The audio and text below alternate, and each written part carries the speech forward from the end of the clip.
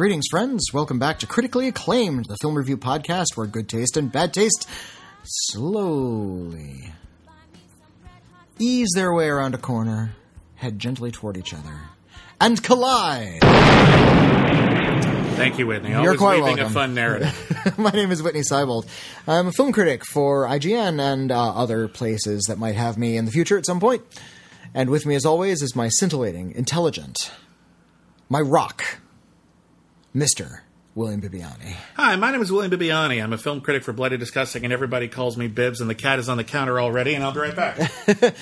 We have a cute little drinking game here at Critically Acclaimed. Every time a cat interrupts the podcast, just finish your drink. Whatever you're drinking. You're going to be so wasted. The cats are getting more precocious as time passes. I think they're just getting more persnickety. They're getting more per something. But welcome back to Critically Acclaimed. This is sort of lockdown time. All of the theaters are closed, but we're still here to review all of the new releases because film studios aren't going to be deterred by this too much. Well, I mean, a lot of the major releases are backing down. The streaming services. Yeah, some of the major releases are being pushed back. Sony announced today that they're pushing back their whole slate of films back an entire year. Like if you're eager to see the new Ghostbusters, first of all, there you are, and and if you were super eager to see Jared Leto be a vampire, there you are. Yeah. Yeah. Well, those you'll have to wait a year on those films, but Netflix and Amazon and all the rest still have all huge back catalogs of streaming services, and they're constantly releasing new stuff. So there's no shortage of content for us to review. And indeed, a lot of it is brand new. But because this is a great opportunity to not just watch new films on streaming, but since we're on streaming anyway, it's an opportunity to explore older films. We also have the critically acclaimed Streaming Club, where every week on this podcast, we review an old movie selected by our listeners. And from this point on, it will be selected by all of our patrons at patreon.com/critically acclaimed network. They also get to choose episodes of Cancel Too Soon and explore a bunch of exclusive content. It's good, I hope. We're trying our best. So in addition to reviewing the new streaming releases, let me take a look at our big old list here. We got Daniel Isn't Real from Shudder. We have Uncorked, The Decline, There's Something in the Water, and Crip Camp.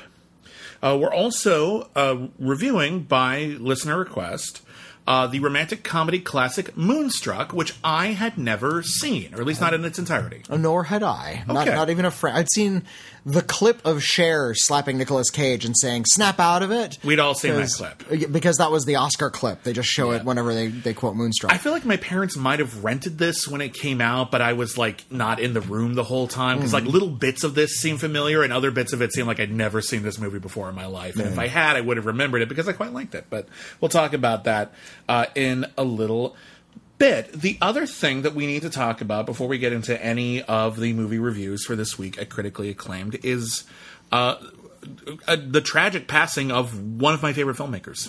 One of my most filmmakers who had a big impression on me, and at least this one hit me hard, actually. At least two of his movies, and not even the ones that are most celebrated, were vitally important to me when I was maybe 14 years old. Yeah.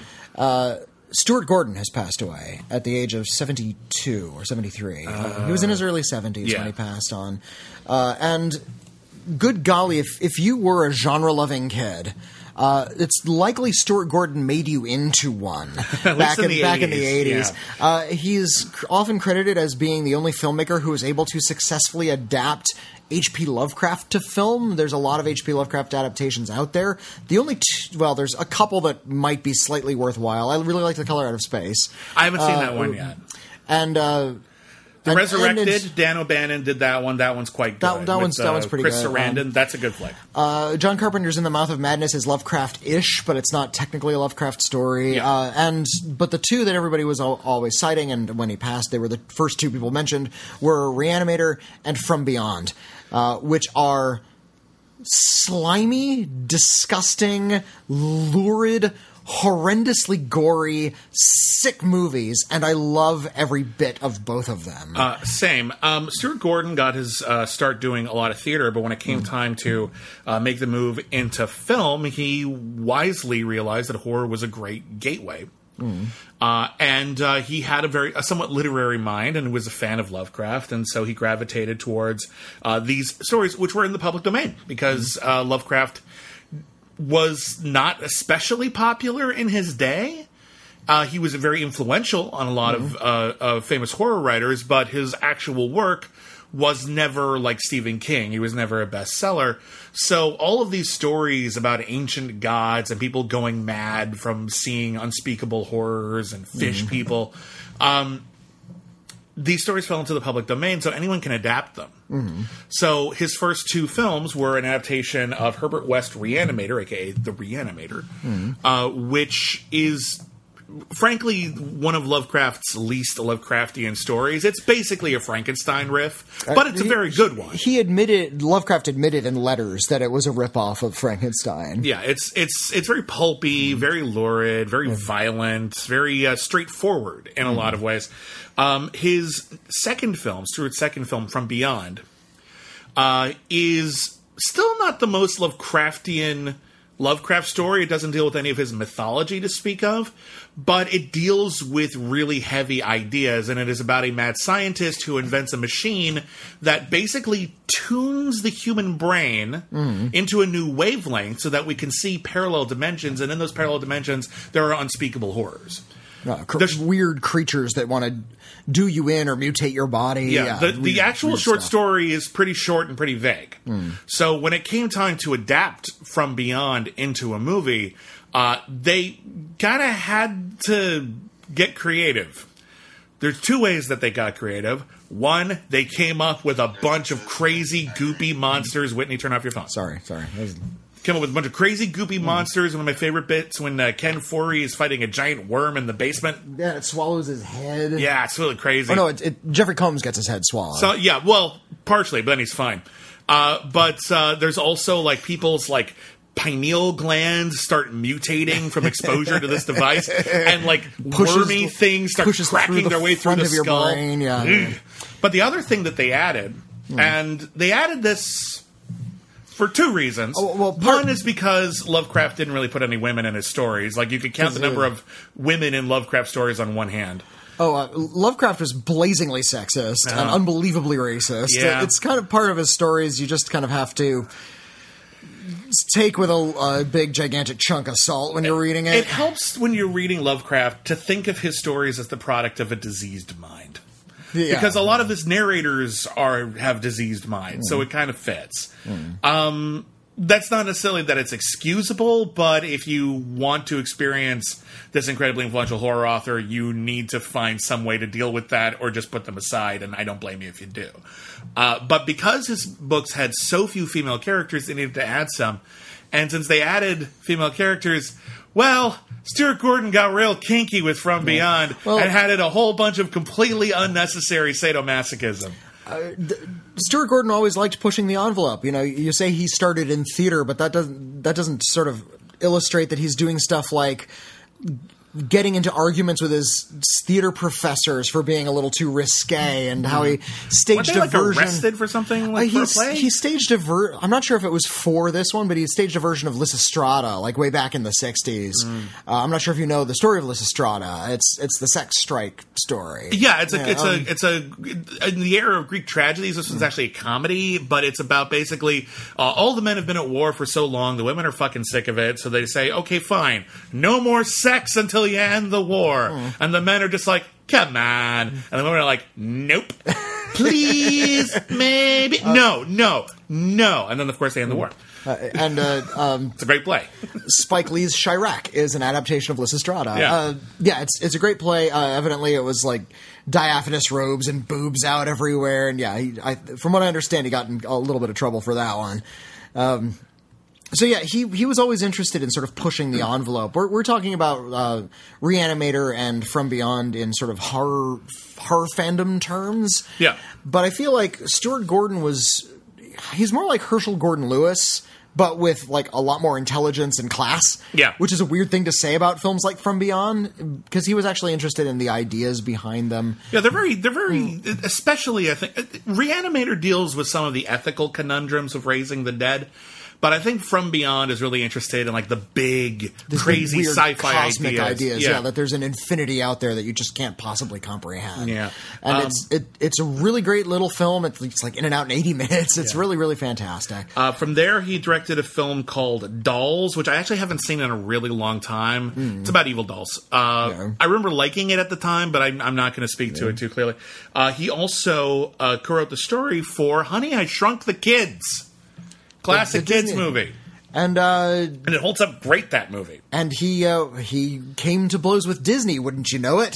Yeah, and, not surprised. and walked off the project because Disney wanted it to be safe and Disneyfied, and he was like, "No, there's more interesting stuff here. No, we're just going to do the Disney version." And you can see a little remnants. It's like when you learn about all the stuff that David Cronenberg put in Total Recall.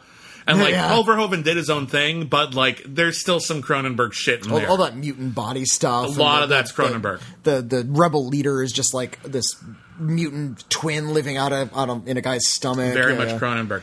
But I bet, like, a lot of, like, the giant, like, scorpion ant fights and stuff like that. I bet that's some leftover stuff from Stuart Gordon.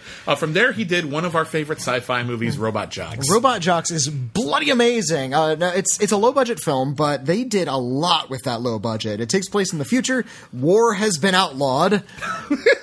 And all international... I love that concept. Like, that's... War is against the law. We're going to declare war. Up, you're under arrest. You know?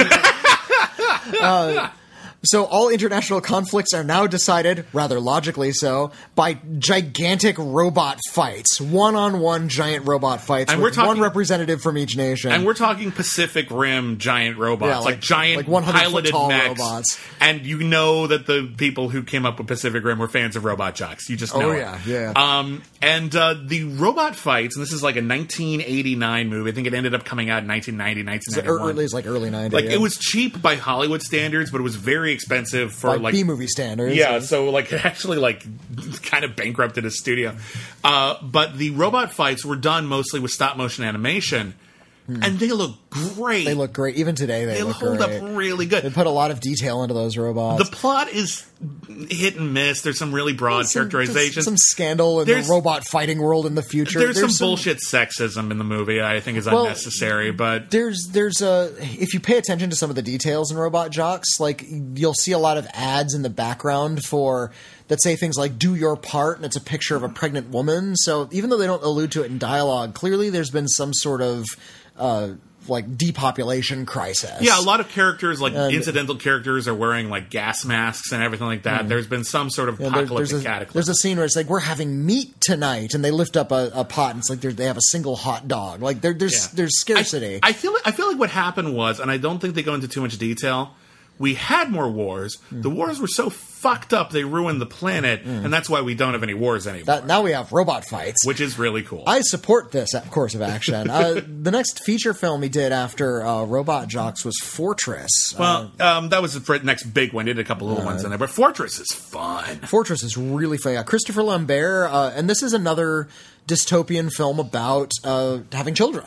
Yeah. Because Christopher Lambert and his wife, they had a child, but it was a miscarriage, and in this dystopian future, you're only allowed one child, and a miscarriage means you blew your shot. Yeah, miscarriage doesn't count. Or it counts, so that sucks. And when the wife gets pregnant a second time, they have a chance to raise a child. They both get sent to the Fortress, overseen by Kurtwood Smith, who isn't quite human. Kurtwood Smith is giving a really weird performance in this movie, and I love every second of it. He's the warden of this like evil fortress. They put little things in your stomach that give you horrible stomach aches if you step like just out of line. And they start growing, and they'll just like blow up your whole stomach. Yeah, they'll explode if you walk out. And they have these weird guards that are wired into the system. And it's one of those movies. Kurtwood Smith is this not quite human character who's overseeing this future prison, and they have to find a way to escape. It's actually really exciting. It's actually one of those. Again, it's a low budget movie, but they know where to spend the money. It's one of those movies where the basic premise is pretty straightforward, but they just threw money at the details until it got crazier and weirder and more awesome.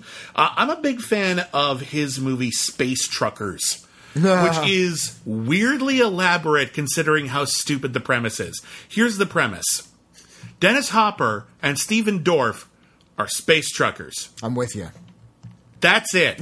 Like they get they're like they're hauling freight through the stars, and it's like the movie Convoy. Okay, it's just it's like Smokey and the Bandit, but without Smokey. It's just no, sorry, but only Smokey. Only Smokey. I get that confused. But like, but it's in space, and they do all this weird detailed space shit where like they overthought all the production design is hyper designed. Charles Dance shows up as a horny cyborg. Oh, I love it. That's super. Have you seen this? No, I haven't seen Space Oh my Truckers. God, you would love this. You need to watch this. I'm dead serious. You will do this as a treat for yourself. Watch Space Truckers. It's not great. It's actually quite stupid, but it's so... They put so much thought into this incredibly stupid concept. You gotta love it. All right. He also did The Wonderful Ice Cream Suit, which is a legit classic. Yeah, you and I reviewed The Wonderful Ice Cream Suit back on an episode of The Two Shot. Yeah. What did we pair? Oh, it was The Tuxedo. Oh, yeah. It was the Jackie Chan, terrible Jackie Chan film about an enchanted suit that gives him Jackie Chan powers. And, and The Wonderful Ice Cream Suit is a very simple story. It's based on a Ray Bradbury story about these four guys who just have an ambition. They can't afford the best suit in the world. They know, however, if they get this suit, all of their dreams will come true. So they pool their money. Yep. And they're able to get the suit, and they each have like one night essentially to make their dreams come true. 1 hour in a night. What happens is there are these five guys, and they all want this perfect suit so that they feel like with this suit they'll have the confidence to live their best lives. So Gregory Sierra wants to be a great political inspiring poet. Clifton Collins Jr., who back then was going by Clifton Gonzalez. He's in love with his neighbor, and he wants to woo her, but he doesn't have the confidence.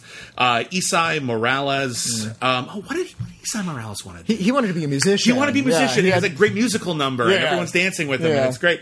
Joe Mantegna wants to be a con man and just screw them out of the suit, but then he has a change of heart because the suit makes him feel like a good person. And then Edward James Olmos is as the vagrant, an alcoholic homeless guy who is like destined to ruin the suit by spilling booze on it and smoking cigars in it. They clean him up. He's like, okay, you can't eat, you can't drink, you can't go to smoking cigarettes, and of course he does all of these things. Yeah. And the big drama, I kind of have to tell you how this thing ends because there's no gigantic climax. Yeah. These guys just do this stuff. Yeah, they just try on the suit, and the suit makes them feel better about themselves, and they live their best lives. It's a wonderfully pleasant movie. It's really lo-fi. It's great for kids. It's a Disney movie, but Disney barely released it, and they're kind of ashamed of it. I don't think it's on Disney Plus. It fucking should be. It's really, really sweet and wonderful and inspiring. All Latinx cast. Even just the credits. Joe Mantegna. Joe Mantegna is, okay. But he's playing a Latinx character. Yeah, which is, he's good in it, but that's still not great. But Sid Caesar has a little role in it, which is a little bit... He's the guy who sells them the suit. He's really funny. The opening credits are really wonderful. They're animated in sand. Yeah, they animated sand paintings, and they just colored sand. It's really pretty. I interviewed Edward James Olmos about this, and I got to ask him about it, and that's like one of the films he's most proud of. His entire career. He should be. It's wonderful. Yeah. Stuart Gordon's really known for those. He's really known for those horror movies. He's really known for the science fiction movies. Before we move on completely, I do want to give, just because it's often overlooked, his movie Dagon is also a Lovecraft adaptation. He had a few others we didn't talk about. I haven't seen Dagon. I didn't see Castle Freak either. I haven't seen Castle Freak since I was a kid. I want to speak to it out of turn. And he did a pretty good Lovecraft adaptation for Masters of Horror called Dreams in the Witch House. Oh, it was okay. But he did the most unabashedly Lovecraftian Lovecraft adaptation. It's called Dagon. And it is an adaptation partially of the short story Dagon, but mostly of The Shadow over Innsmouth, which is considered one of Lovecraft's most iconic tales.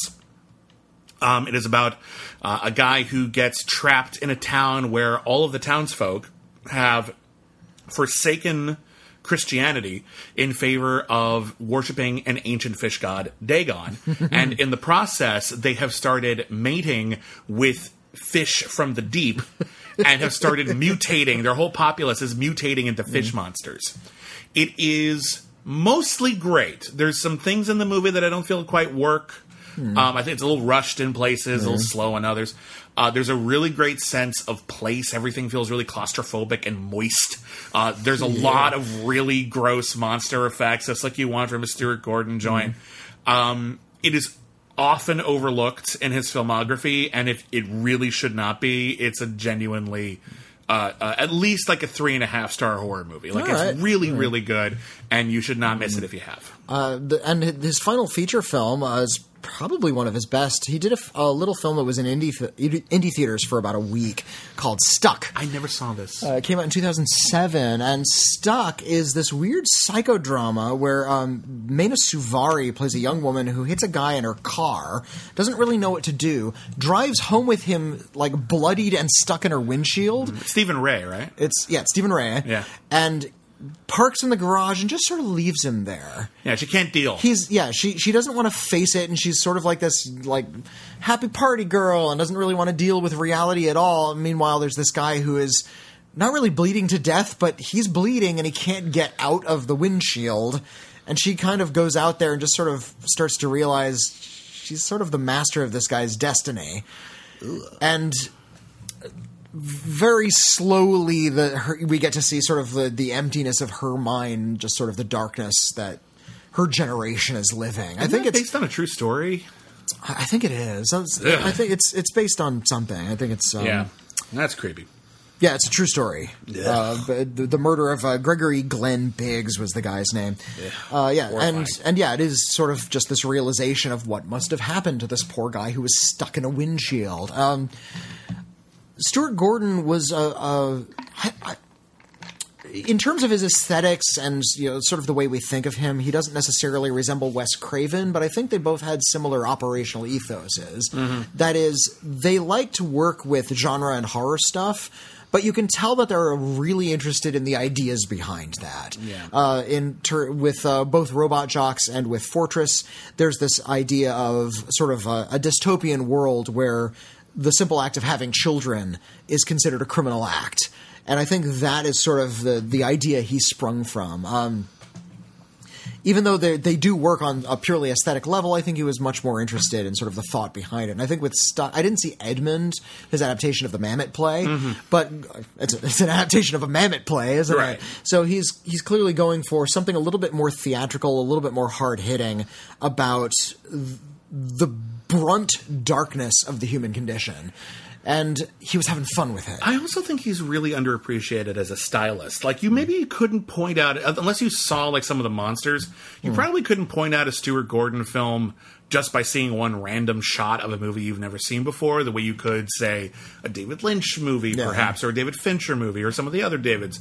But Stuart Gordon was a very natural filmmaker, much in the same way that like John Carpenter was, where his just shoot the story. Yeah, his actual camera work rarely called attention to itself, but it always felt natural. It always flowed, and I think you can learn a hell of a lot from watching these directors who's clearly have intelligence and thought that goes into their films, but have a style that kind of disappears. So if you watch someone like Stuart Gordon, John Carpenter, Don Siegel, you will see just how elegantly a movie can be constructed without calling attention to yourself and saying, "Hey, Mom, watch me dive." That requires a certain amount of storytelling and maturity, and Stuart Gordon had it right off the bat. Yeah. His Reanimator is just a very well put together low budget production.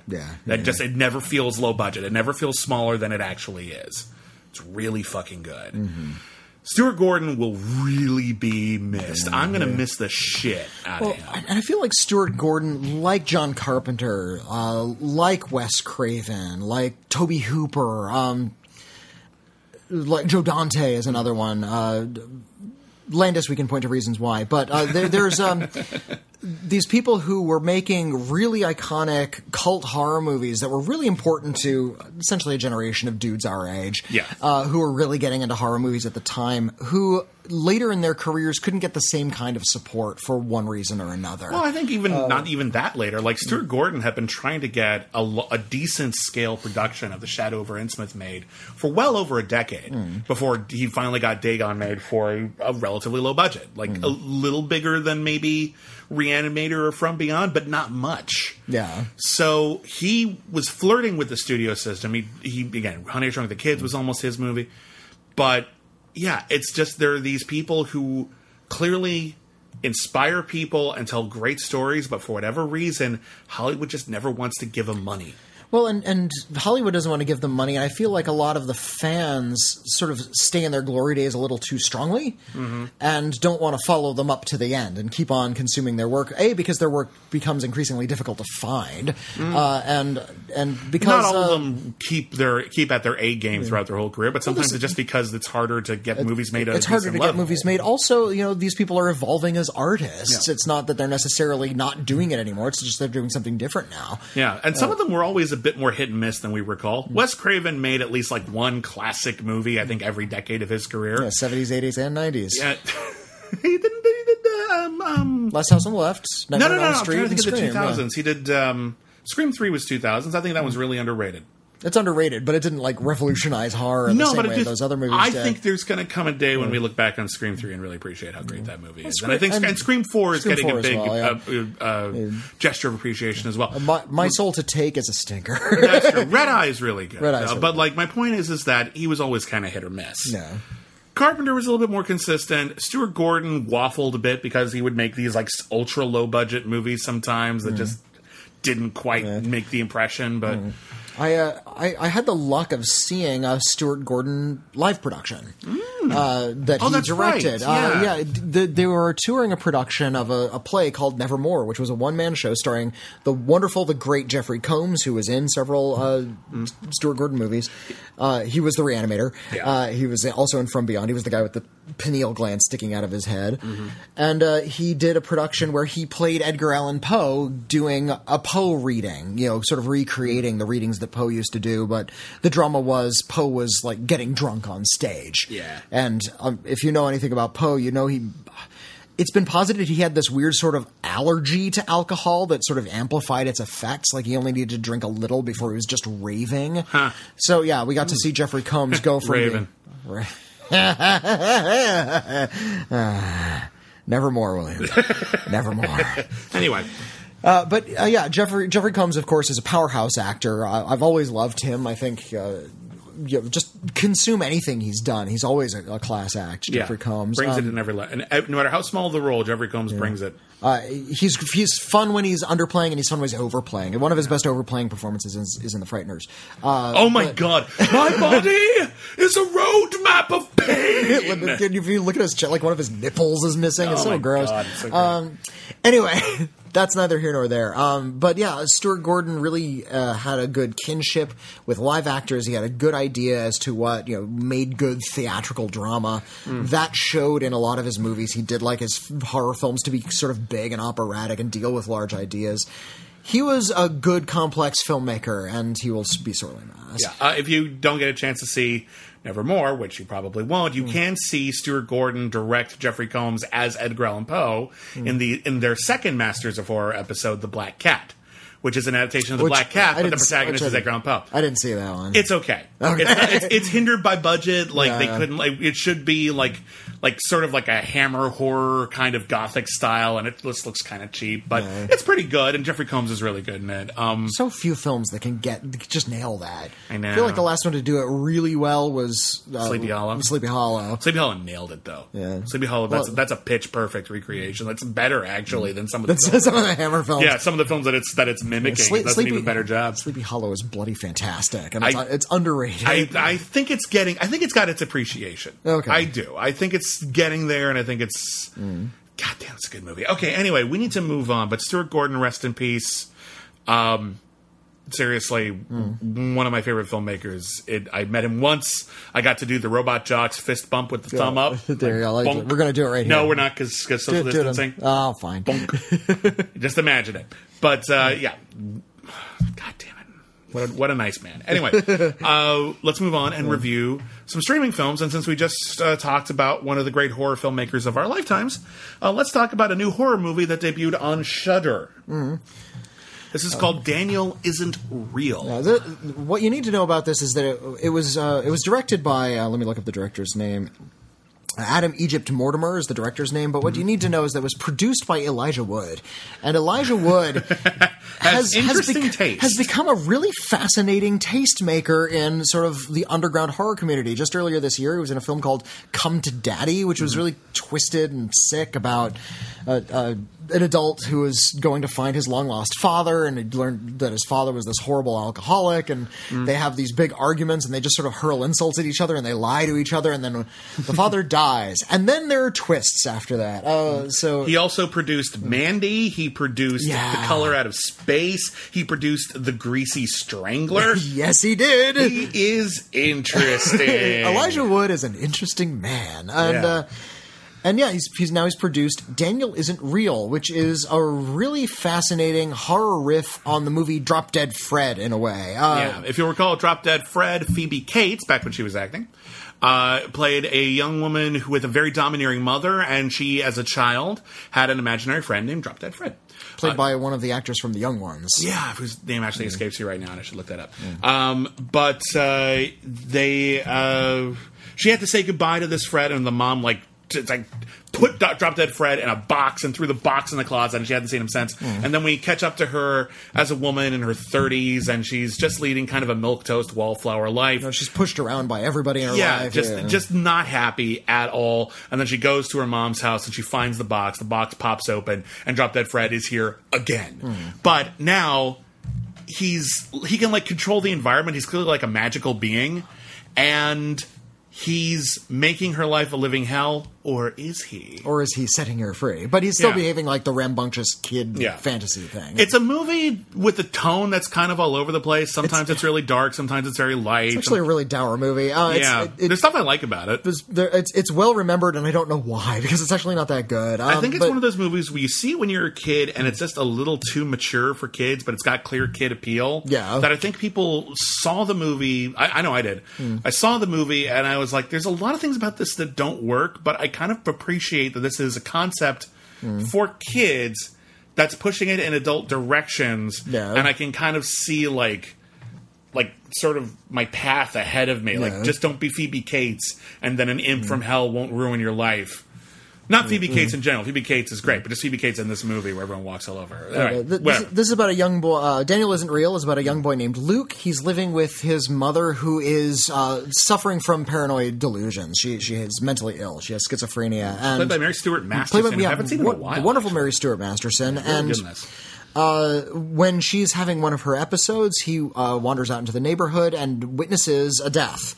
Oh, not just a death, like a really gruesome, death. like gets to see the body and blood everywhere. It's just really horrible. Yeah. And right at that moment, this kid named Daniel appears next to him, and we learn very quickly that Daniel is something only he can see. Daniel's his sort of imaginary friend that was just sort of summoned into being by this trauma, and Luke seems to start to take everything in stride. They start doing adventure stories together. They sword fight with brooms. It seems like kind of a halcyon kid sort of experience. And everyone's just sort of just like, kids have imaginary friends. It's a coping mechanism. The marriage, their parents are getting divorced apparently. It seems fine. And then Daniel encourages Luke to take all of mom's medication and grind it up into a smoothie because then it'll give her superpowers. And mom almost dies. Mom almost dies. And so it finally comes out that this Daniel character put him up to it. So she says, "See this dollhouse? Put Daniel in the dollhouse." They put Daniel in the dollhouse. He's there. Fast forward to Luke when he's a grad student. He's in college. He's in college. He's become sort of timid. He's been dealing with a lot of the trauma of his past reasonably well, but he's kind of turned into a bit of a gloomy soul. His mother is in deteriorating mental health, and when he's visiting her, trying to take care of her, trying to make sure she doesn't hurt herself, he decides to open up the dollhouse, and Daniel pops out again. Now he's fully grown and played by a very good Patrick Schwarzenegger. Played by Patrick Schwarzenegger. Arnold Schwarzenegger's son. I haven't really seen him in anything else, but he's good in this. He's good because we've already learned that Daniel is kind of malevolent, and he pops out. He's got the slicked back hair. He's wearing kind of a leather jacket. He's the cool guy. He's basically Tyler Durden. He's more or less Tyler Durden. The first time we see him, he's in the bath. He's naked in the bath, like when we see the adult Daniel. And so now he realizes that he has his imaginary friend again, and his imaginary friend wants what...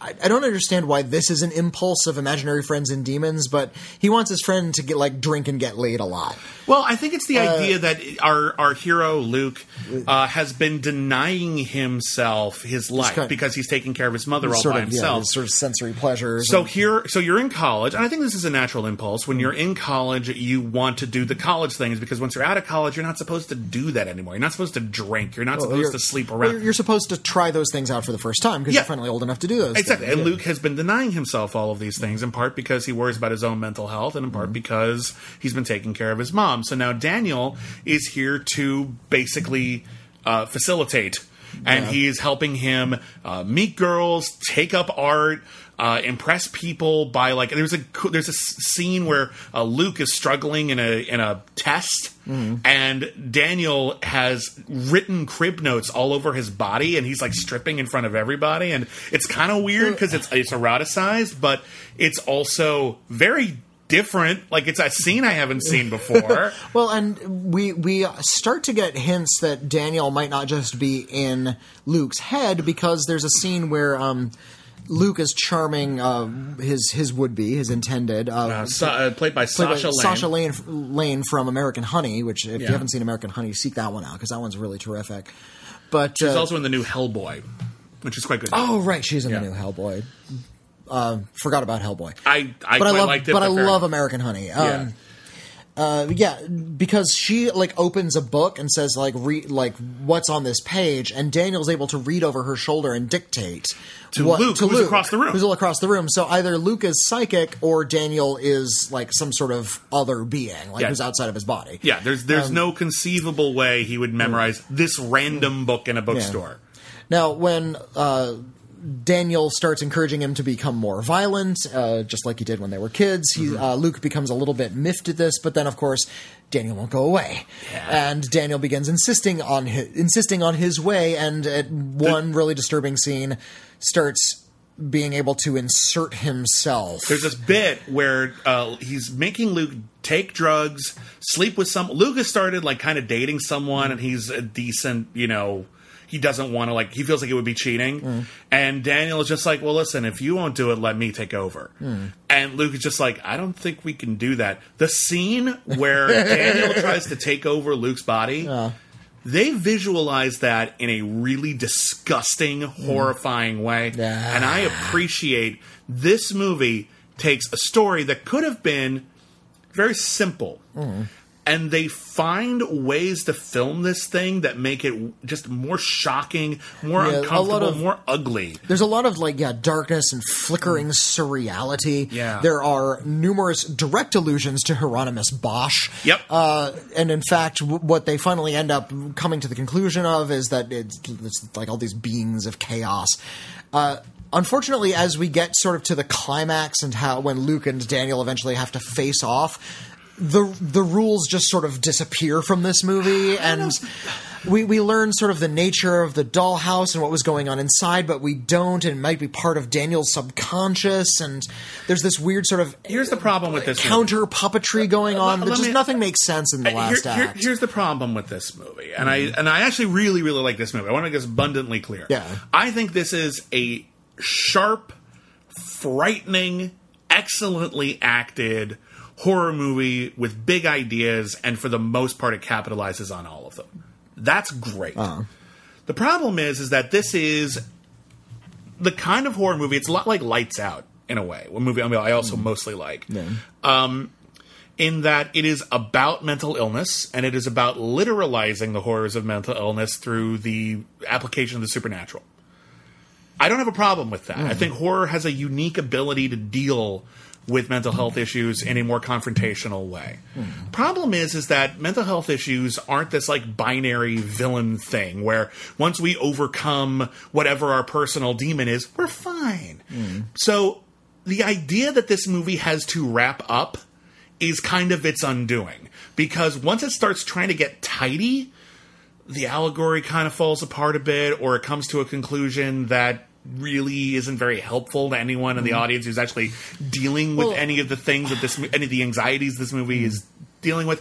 So the last 15 minutes or so, I think are exciting and interestingly visualized and really cool monster effects. Really in there, cool stuff in it. Like, I really like the actual inside of the dollhouse. It looks like the movie Mandy, actually. It looks like the movie Mandy. It looks like if you're wearing like the old blue and red like 3D glasses, but there's like a lot of flickering lights on, and it's like kind of hopping between light schemes a lot. Like, it's just really kind of ugly, uncomfortable, but in a good, scary kind of way.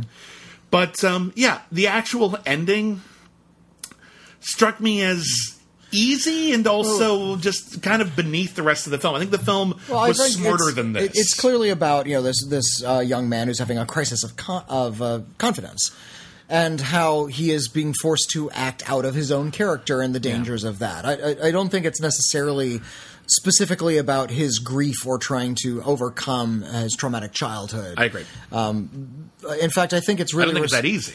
I think it's actually really responsible the way it treats the Mary Stuart Masterson character. Yes. Because I think it's accurate. I think Mary Stuart Masterson gives a really good performance in sort of capturing a certain kind of mental illness without making it seem like movie crazy. And the way they treat the character and what happens to the character is all unbelievably fair, accurate, and realistic and helpful. Yeah, I just don't think they necessarily holds true for Luke. It doesn't hold true for Luke, but, like, again, this isn't...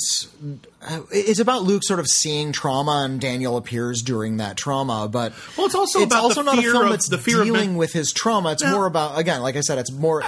We don't actually need him to witness the trauma for any of the story to function. See, that's the thing, is I think the trauma isn't actually important to his story. I think the trauma is important to the plot. Exactly. What he's dealing with, and it's something that, again, is also kind of addressed in Lights Out, isn't so much that I dealt with a specific trauma and that's going to come to life as a demon. It's actually the idea and the fear and anxiety that a lot of people live with, which is that your mental health issues might be, what's the word I'm looking for? Generational? Hereditary. Hereditary. Yeah, the Hereditary deals with this as well. The idea that I might seem like I'm fine, but I know that I have a parent who had extreme mental health issues, and what if that is ahead of me? And there's a bit where he starts seeing Daniel, and he goes to see his mom, and he was just like, how did this start with you?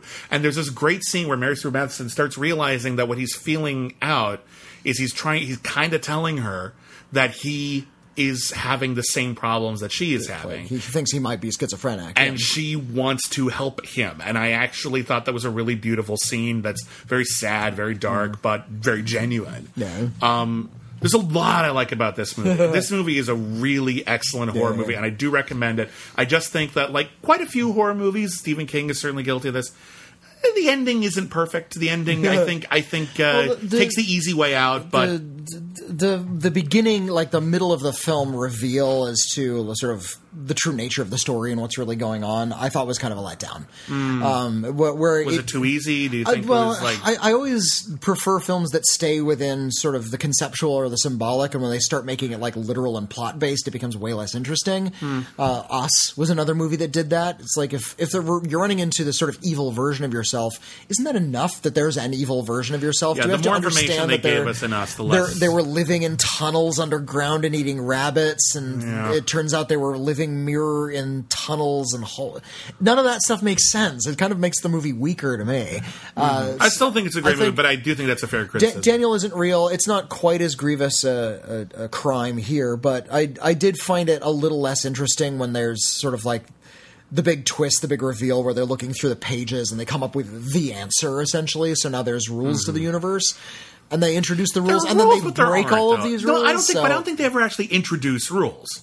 I don't think they ever actually do. I think every time someone adds... they do. We learn the nature of one particular character. We kind of learn the nature of something, but that doesn't establish rules. It just tells you that this is an entity of some kind. It doesn't actually just say, yes, and his weakness is kryptonite. They don't act... There's none of that. That's not a... They don't give you a clear mythology. There's no, like, clear way to kill him.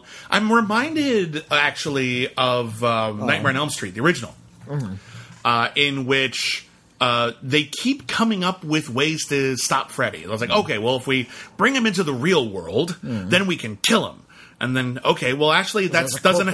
corporeal body now, and he can die. Well, it kind of works, but it actually doesn't. And then what actually happens is Nancy just says, you're in my mind, you're in my dreams, they're my dreams, you're a figment, you have no power over me, and Freddy just disappears. And you think, oh, this is great, everything's fine. And then it turns out, no, he's a demon from hell and cannot be stopped. And that's the vibe I got from here, which is we think that because Daniel is a figment, because Daniel is keyed into the subconscious, whether he is real or isn't, that our hero must still be the one in charge, and that's not necessarily true because they never tell you otherwise. Okay. So for me, I think that's just a little bit of vagueness. That part didn't bug me. I just think the ending just doesn't give me. I think it lets the allegory down. I don't want to give the impression that it sort of ruins the film. I just think that that moment in a horror movie like this was so powerful up to that point is a little bit. It just makes it a little bit too simple. Well, look, we're critics. We're being critical, but let's just reiterate before we eventually do our full rundown. This movie's really good. Oh, it's really good. You should totally see it. If you're a horror fan, see this movie. A lot of wonderful, weird, freaky visuals. Yeah, I mentioned Hieronymus Bosch. So go. It's on Shudder, so check it out if you have Shudder. I'm going to move on to a thriller on Netflix that you didn't see. Okay. Because it seems like the most natural segue. It is called The Decline. Okay. And I want to say it's French. Tell me about The Decline. Okay, so The Decline is it is a thriller about survivalists, and these are people who have plans for how to escape large urban areas in the middle of a crisis. One of the things that they actually describe it's French Canadian. It's French Canadian. One of the things that they actually describe as one of the things that they're afraid of, the collapse of civilization, is a large H1N1 outbreak, which is not terribly far from what we're experiencing right now. These are people who are trying to use Mylar bags to vacuum seal food so that they can use it in 30 years. And I've known people like this. I've known people who just believe that society is survivalists. Yeah. So not even necessarily extreme. I think there are levels. There are people who just think, listen, society feels like it's hanging on a thread, and we just want to make sure if anything collapses, we're safe. There's a good Werner Herzog documentary. What's the one about the internet? It's a long title. Beholds the what is it? Yeah. Lo and behold, the the ecstasies of the connected world, or something like that. And what they talk about is that there's actually a decent possibility that at some point in the future there will be a solar flare large enough that it creates an electromagnetic pulse that wipes out all electronics on the planet. Like, that's not outside the realm of possibility. And if that happens, we're so reliant on the internet, that's bad. That's going to really throw everything into chaos. So that's the kind of thing these people are sort of afraid of. So it's called Lo and Behold, Reveries of the Connected World. There you go. Anyway, don't lose any sleep over that. But that's a thing that one of the many things I talk about in that documentary. Right. So in this movie, a group of survivalists who are all just sort of young enthusiasts, eager to train, eager to be ready for the end of the civilized world as they know it, go on a survivalist retreat. Which seems like a good idea until you realize you're in a thriller. So it's run by this guy who does a lot of YouTube videos about how to prepare for the apocalypse, and They all go and they're sleeping in like a cabin, and he's got solar panels and a maze of like footpaths around here, and you got to make sure you always stay on the right path because the left path is booby trapped. And they do things like have cookouts and practice. Let's see. They do firearms training, and they even do things like handle explosives. Like, what if you had to make your own explosives? And at that point, someone blows up. Uh-oh. And now they're like, oh, shit. Are they going to be okay? They're not going to be okay. Now what? And everyone's saying, well, we have to call the police. And like two guys, the guy who runs the place and this one other guy who's a little too extreme, are saying that, well, let's not jump to any conclusions here.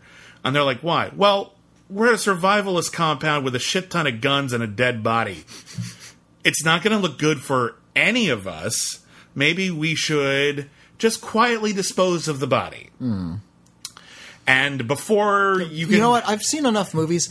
This always goes really, really well. Have you ever... I'm asking someone, and please, tweet me. Have you ever seen a movie in which you accidentally killed somebody and you didn't tell the cops, you disposed of the body, and it went great. And it wasn't like, and I'm going to make a caveat here because there are some really dark movies out there, and it wasn't indicative of you being an evil, horrible person who's definitely going to hell. Like, is it just like the wise call and it's fine? I've seen some, like, plenty of dark comedies. It's like, oh, we killed Trevor. Well, just throw him in the van. Whatever. I'm trying to think, is there... Is there ever a movie where that goes good? Well. Like, I don't think there is. I think or somebody finds a bunch of money and they're just okay. Yeah, these are clear moral parables, and I'm pretty sure by this point, any person who this happened to would remember. I mean, yeah, it's a moment of panic, and you're scared, and yeah, maybe you're in a situation like Very Bad Things where there's drugs around or something, and it's going to be bad for you. On the other hand, we've all seen movies. And we know that if we hide this body, you're going to kill everyone in this room or end up like in a wood chipper out back. So very, very quickly, everything goes really bad, and a bunch of the survivalists are running in the woods from the other ones. Yeah. So you see where this is going. It's not a particularly ingenious premise. It is, however, slick. Like, it's well crafted, not stylish to the point of being distracting, but just very well done. The motivation, like, I buy that the two characters who are really gung-ho about this would be. Like, they very specifically set these two people up. I buy that they would make this horrible decision. I buy that no one else would. Right. The actual, like, action that occurs here when they're actually like being hunted and everything doesn't go to like hard target extremes. It's actually pretty muted. There's a couple of shootouts, a couple of booby traps, and it's suitably intense. There's some good fights, some good framing. I wish I had more to say about it. I really do, but it's actually just very straightforward. It is, however, very well done. Okay. And if that kind of thing sounds like a good idea to you, this thriller in the woods, a bunch of survivalists turning on each other, bit of action, bit of suspense, chase, fights, this is a solid version of that. However, I'm unlikely to remember it in a year. Yeah. Well, that's the real danger of it. It's excellently crafted, but it doesn't make much of an impression. Okay. So...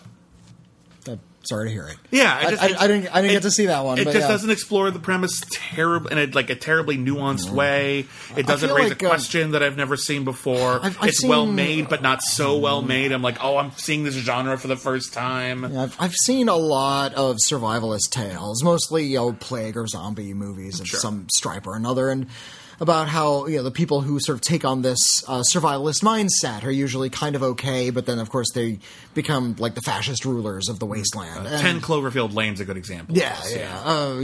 Abuse stems from that mindset. So even though they're right because you're surviving, they're still apocalypticists at heart. And I feel like we're surviving, but why and for what purpose? Like, are these really the people you want to survive? Like, there's so few films that deal with the sort of apocalyptic mindset in like sort of an interesting or thoughtful or philosophical sort of way. We see those characters enacting these things, but so many of these movies are just reduced to people screaming at each other and then shooting each other, and it's just not interesting after a while. I feel like the most effective like characters like that are like old episodes of The Twilight Zone. Yeah, where they're really people like stuck in bunkers and shit, like, and people are worried about the nuclear war coming to destroy us all. Well, because you think of something like that, and those guys, they're in charge of the bunker, and they're natural leader types, and they bark orders, but everybody sort of listens and takes them a little bit seriously because clearly they know what they're doing. And when they're confronted, it's usually through dialogue. It's not like holding a gun to their head and yelling. It's like, I think the way you're thinking is wrong. This has gotten us through to here, but you're only going to be functional in a society in a very specific time and place. It's only from the time of the apocalypse to the point where we're kind of okay again, only then do you serve a function. Yeah. So those types of people actually don't serve much of a function unless the world actually does fall apart. Yeah, it's a good point. And even if they get their biggest fantasy, they're actually not going to be useful for that very long. Yeah. That's something this movie kind of touches on, but doesn't do enough with. No movies touch on this. Like a Twilight Zone episode might touch on this. I feel like, what was the one with Martin Freeman as the dad in the zombie apocalypse? Oh, yeah, what was that? That was pretty good. It was called like Cargo or something. Yeah, it was Cargo. Yeah, that was a pretty good one, yeah. I think that one deals with it because it's not about an apocalypticist. It's about just this dad who's just trying to look after a kid. Yeah, if you haven't seen it, it's pretty good. It's a zombie apocalypse, and Martin Freeman and his wife and their infant child are trying to survive. She dies. He gets bitten, and he's desperately trying to find a place that this child will be safe before he turns into a zombie. Yeah. It's a good premise. It is a good premise. It's actually the short film it's based on is way better. Oh, I didn't see the short. Yeah, you see the short. It's like 10 minutes long. The short film is exceptional, and it's also Martin Freeman, isn't it? No, no, I don't think it is, but it's the same director. All right. And the short film was exceptional. The movie is the short film, but they added an hour and a half to it. But like, the movie's pretty good. Anyway, yeah, this is fine if you're looking for something new on streaming and you like thrillers. This will get you there. All right, but it's just unremarkable. If you're looking for something uplifting, we've been talking about a lot of horror and death and survivalism. Why don't we talk about Crypt Camp? I can't think of a reason because Crypt Camp is amazing. Crypt Camp is great. This is the latest film from Higher Ground Productions, which is the Obama's production company. Yeah, they previously did American Factory, which won the Academy Award for Best Documentary last year, didn't it? Nominated. I'm not sure if I don't remember if it won, actually. I think it won. It's a great documentary about what happened when a Chinese corporation purchased an American factory and about how this small town in America thought that, oh, great, globalism is going to save our economy. And in fact, they just turned out to be the same capitalism all over again. Yeah. And they all got like shut out and unions were outlawed. Replaced by automation. And that just sucked. But it's a good documentary. Really good. I mean, it's a kind of story that unfortunately I've seen hundreds of times before in other documentaries as well. But rarely as well. It's done really well. My favorite scene in American Factory is all of the scenes with the American office guys going to China to go to sort of their corporate soirees, and they're all drinking and having these big expensive parties, and they have live shows, and they're all just sort of saying, yeah, man, this being part of this corporation is so great. And you realize this is just sort of like Caligula's feast while the workers are suffering. Like, it's completely meaningless. Crypt Camp is a really interesting documentary. It's directed by James Lebrecht and Nicole Newnham, and it is about a place in New York called Camp Jened, Jened, which was founded in 1971. No, 1950s. Or 1950s, but it's takes place in 1971. Mostly. Where they sort of revisit a generation of campers, and it's a summer camp, like a usual kind of summer camp, for kids with disabilities. Yeah. So there's kids in wheelchairs, there's kids with cerebral palsy. Spinal bifida. They all have different kinds of disabilities, but they all get to go here. All of their needs are taken care of. This was really a rarity, especially in the 1970s. This was before everything was handicapped accessible, so it was kind of hard getting to and from a lot of places. They interview a lot of these people and talk about how kids with disabilities, when it comes to like the educational system, were essentially just pushed aside. They were put in special classes in basements, and they weren't allowed to, if they were allowed to get an education at all. Yeah, exactly. They definitely weren't allowed to commingle with the able-bodied kids, and also this is before there were regulations that actually made sure that you know how, like, when you go onto like a street corner and there's a ramp so that someone in a wheelchair could get up there. That didn't used to be a thing. So there was a lot of extreme roadblocks that were in the way towards people with disabilities from living a life. Basically. And so this camp represented for a lot of young people an opportunity to not be the only person that they knew with disabilities, or only like a couple of people that they knew, but to be surrounded by people who treated them like people, and with caretakers who actually cared about making sure that they lived fun lives, and that they would have like the kind of experiences people want to have at camp, where you play games and you fall in love and you have your first makeout session. There's a really hilarious bit where they're revisiting the camp, like in their heads, the kids who went there, and they're adults now, and they're talking about going back to the camp in the 1970s, and they're talking, there's this spot over by, like, behind this cabin, we made out there a lot, and there was this over spot by, like, we made out there a lot. It's like, they're just horny kids, just like any other kids, and. But what's interesting about it is we see a lot of like home video footage from this camp. We meet a lot of people. We find out how much it meant to young people. But what's really awesome about this is that we see the domino effect that this camp had. And we see the kids talking about how this camp showed them that a life as part of a society where they're actually valued and where there are actually systems in place where that they can live a normal social life, which they can't have in their hometowns. They talk about how before you know that that's possible, you don't know to dream about it. Yeah. And now all of these people who went to this camp have standards that surpass what actual society has set in place for them. And a lot of them became political activists and actually championed genuine, important political social change. And like the last 2/3 of this documentary is after the camp, where all the kids that we met at this camp became awesome activists. And did these, who were like fighting for legislation to help people with disabilities. Did these sit-ins where the FBI tried to get them kicked out, and the Black Panthers were making them food so that they could stay there as long as they wanted. And of course, there's that whole spate of doughy white politician dudes who are just sort of, I'm not going to pay attention to that. It's just protesting. And or like the guy who's actually in charge and could write the legislation sends some flunky to read a prepared statement, and then the flunky leaves and he like locks himself in an office and they kick down the door to get him out of there so they can say, no, you listen to fucking us, because that is not okay. Like we just wanted this common sense legislation where we could not be discriminated against and where it's possible for us to actually live our lives, and you threw out some separate yet equal bullshit. Boy, was it inspiring. Yeah. Boy, what a great story of great people.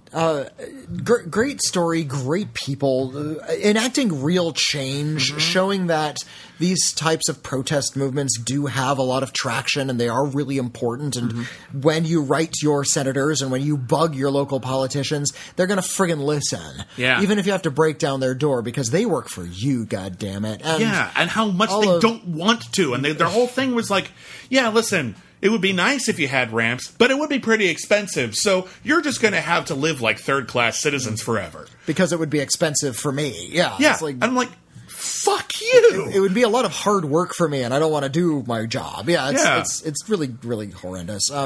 It's just sort of a good, not just good, just a wonderful example of civics in action. Yeah. And it was just great to see. All of the people are just really interesting people.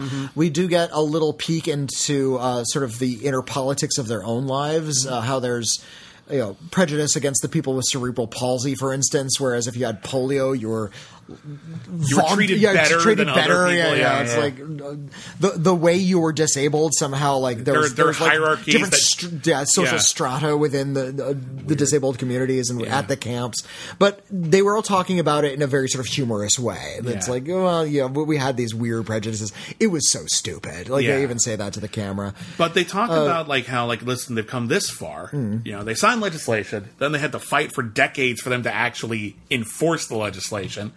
And now it seems like, okay, things are better. They're actually still not good. Yeah. And there's a lot of dehumanization, just not necessarily in all of the actual social, structures of the law and the way that society is, laid out. Although there's still a lot of improvement that needs to be made there. And there's a lot of places that are nowhere near as accessible as they should be. Yeah. But they talk about how there's more hurdles left to come, and a lot of it is just how people who don't have these disabilities that actually affect their lives on a daily basis, because a lot of people have disabilities of various levels, but one of the big hurdles that we have to deal with, and this is going to probably take too long, but we have to keep trying, is we have to change the way that these people are seen, because there's too... And we see it in the movie where people is just like, they want ramps? What next? I don't know, dignity? What the fuck is the matter with you? Get the fucking ramps. Jesus fucking Christ. I remember when I was in school and they were still hadn't installed all these ramps and everything, and they were like, well, let's build these. Build the fucking ramps. Holy shit. I remember the first day we actually had them and people could actually get them. It was ridiculous. Anyway, it's a true story. It's a documentary. It's very thoughtful, very kind, incredibly inspiring. What a fascinating group of people. And what I love about it especially is that it's not just about, this, wave of activism that led to an improved system.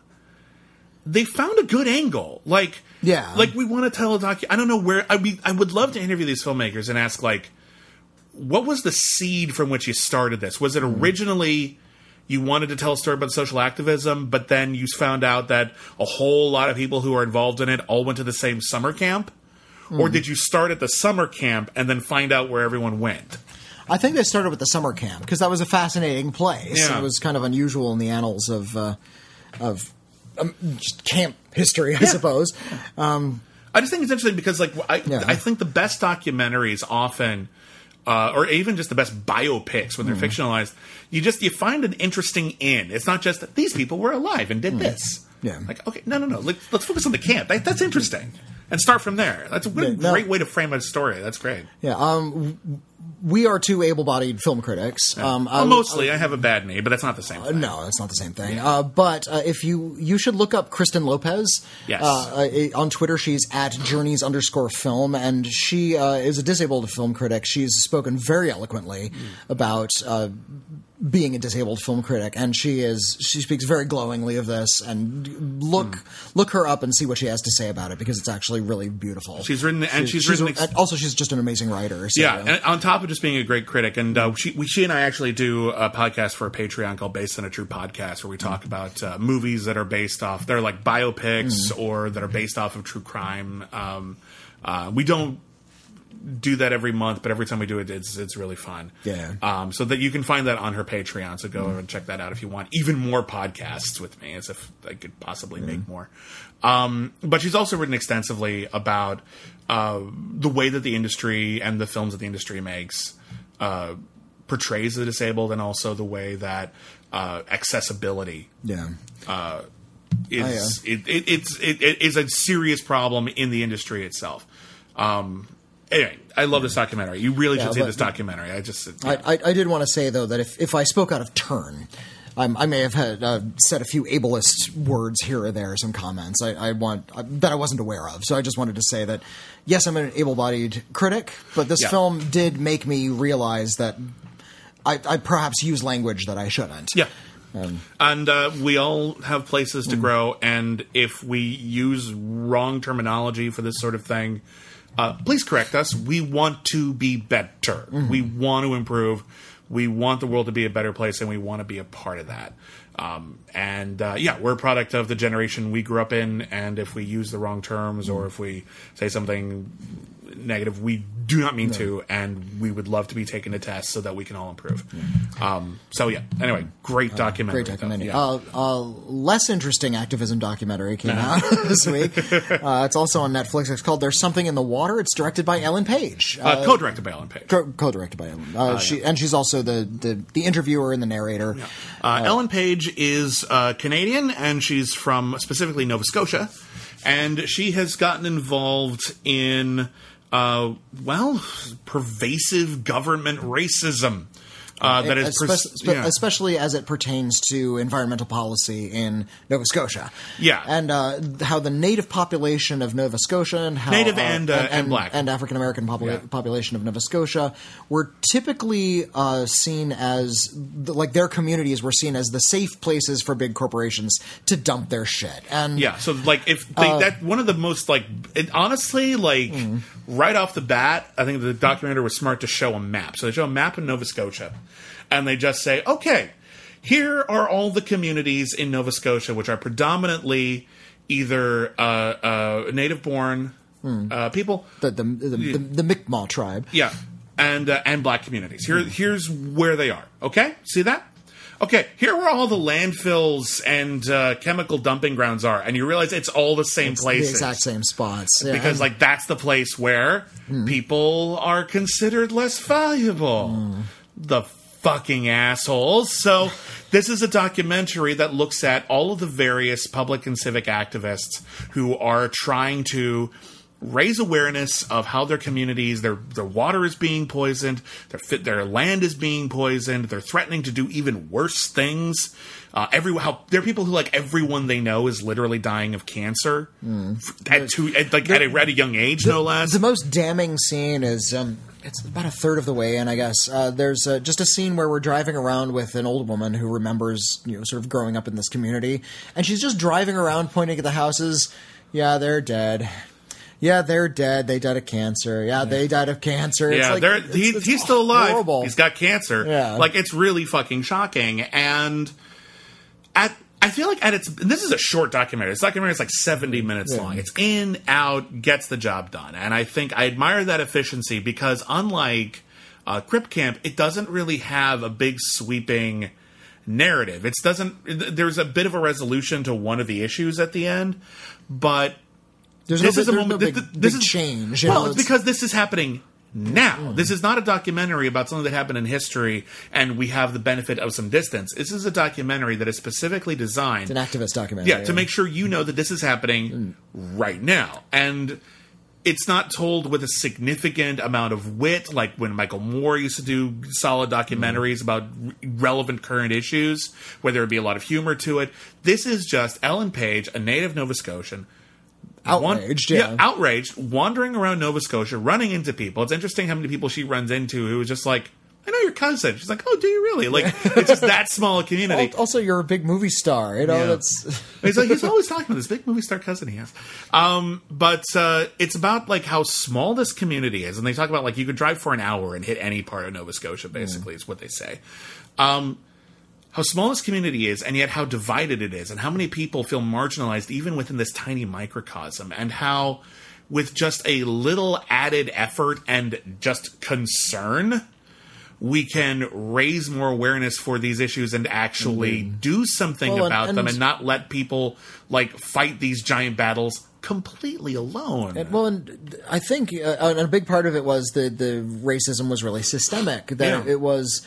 a lot of people were sort of raised in this idea that, we can just sort of dump in these neighborhoods, not really realizing that these were based on racist ideas. Those people don't matter because they're non-white, which was, perhaps the evil that started all of this, but now they're just doing it because that's the way it's always been done. Yeah. And sort of fighting, and the notion of environmental racism is not something that's mentioned a lot, and Ellen Page is really trying to bring that to people's attention. Yeah. Which is a noble endeavor. It's a noble endeavor. It's not necessarily a great documentary, but I don't feel like it's trying to be a quote-unquote great documentary so much as just a, hey, did you know this is a thing? What it is it's what we have these days instead of folk songs. It's a documentary film. There was a while ago I realized that a lot of political issues were being addressed not through the folk songs, which is something our parents did, the hippies who went to, like, sit-ins and stuff. They wrote angry folk songs about the evils of politics, and they would, name-check Nixon in a folk song. Look at the Bob Dylan song Hurricane, where he was actually trying to deal with a guy who was, like, literally in jail right now. So back in the 60s, there were folk songs. Starting in the mid-2000s, we had documentary films to deal with these social issues. Look at something like An Inconvenient Truth. There's Why We Fight. There's a lot of things like this. That are trying to address political issues, sometimes very immediate political issues, Fahrenheit 9/11, in an artistic, informative way. And this is Ellen Page's Angry Folk Song. It just sort of brings your attention to the issue. It is a grave injustice. Again, it doesn't sort of reach out to the grand tapestry of how this has worked throughout history. It's just happening right now in Nova Scotia. Hey, if you want to take care of this thing in Nova Scotia right now, here are the facts. Do something about it. And we meet some interesting people along the way, and I appreciate that. And what I think the movie does best is demonstrate this sense of community that builds around these shared crises in small towns. And we deal with some of the generational aspects of it. Like someone whose father was responsible for signing away the land that killed all this fish for many, many years, and how he died feeling guilty about it, and she still feels that pain. That's in there, but that's just interview. That's just a good interview. There's I don't feel this way, but one could perhaps accuse this of having a little bit of white savior complex. Ellen Page is not part of these disenfranchised communities. She's a rich white movie star. Yep. She isn't being marginalized in the same way. She is gay, and she's had to deal with that, and she's hosted a TV series called Gaycation, which has addressed a lot of that. And I think her co-host or co-producer is the co-director of this. But yeah, she's not somebody who suffered through the things that these people are going through. So this idea that we need an emissary, like a white emissary, to sort of get the message across, could be taken a little bit. I agree. Could feel a little touchy. I actually agree with this. And when it's introduced with Ellen Page talking about she grew up in Nova Scotia and it seemed like the nicest place in the world, it has this perception of being very pleasant. It's like the vacation area of Canada, and everyone goes there for lightness and fun. And how she found out there was more to it than that, and there's actually a lot of ugliness to it, and how she wanted to use her platform to raise awareness of that. And we see footage of her, I think, on Colbert.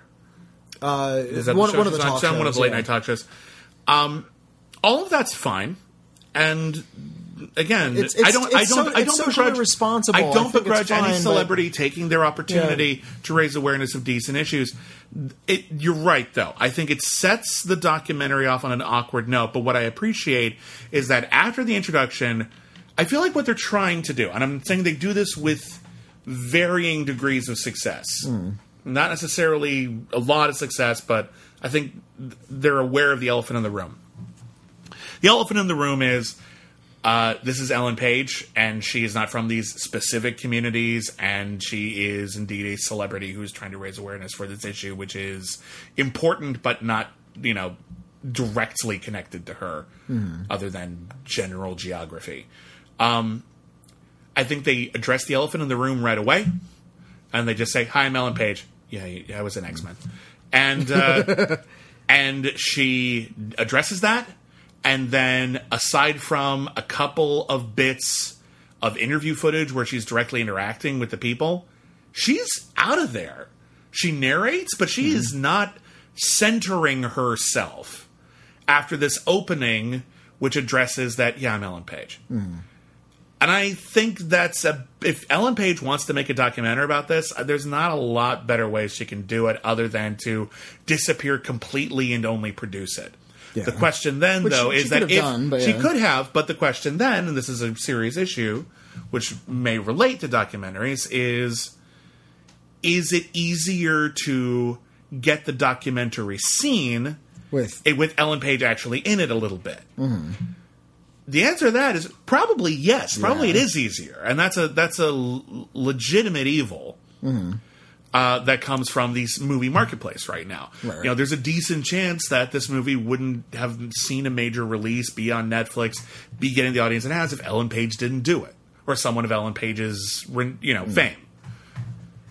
That's a thing. Yeah, that sucks, but that's a thing.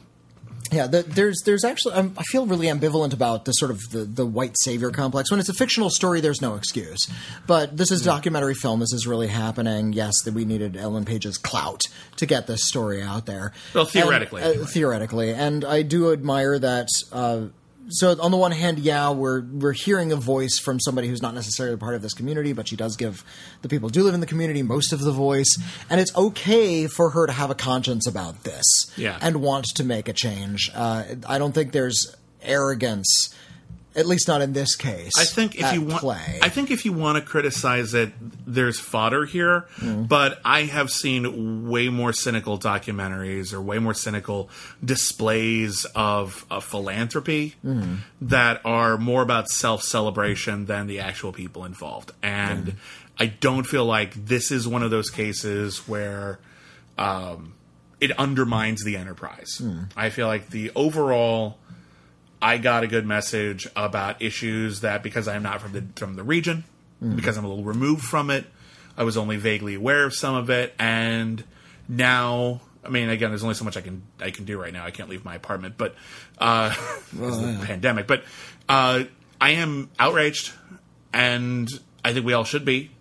And I think, although the documentary is a little inelegant and maybe in its construct has some sort of inherent flaws, perhaps because of, again, the elephant in the room, the movie did its job. Yeah. And so I can't really complain about it too hard. Okay. It's nowhere near as well crafted as the other documentary. I felt like we needed to address it. I agree, and I think it's a fundamental problem. Mm-hmm. But we got the movie anyway, and I think the movie has the potential to do way more good than harm.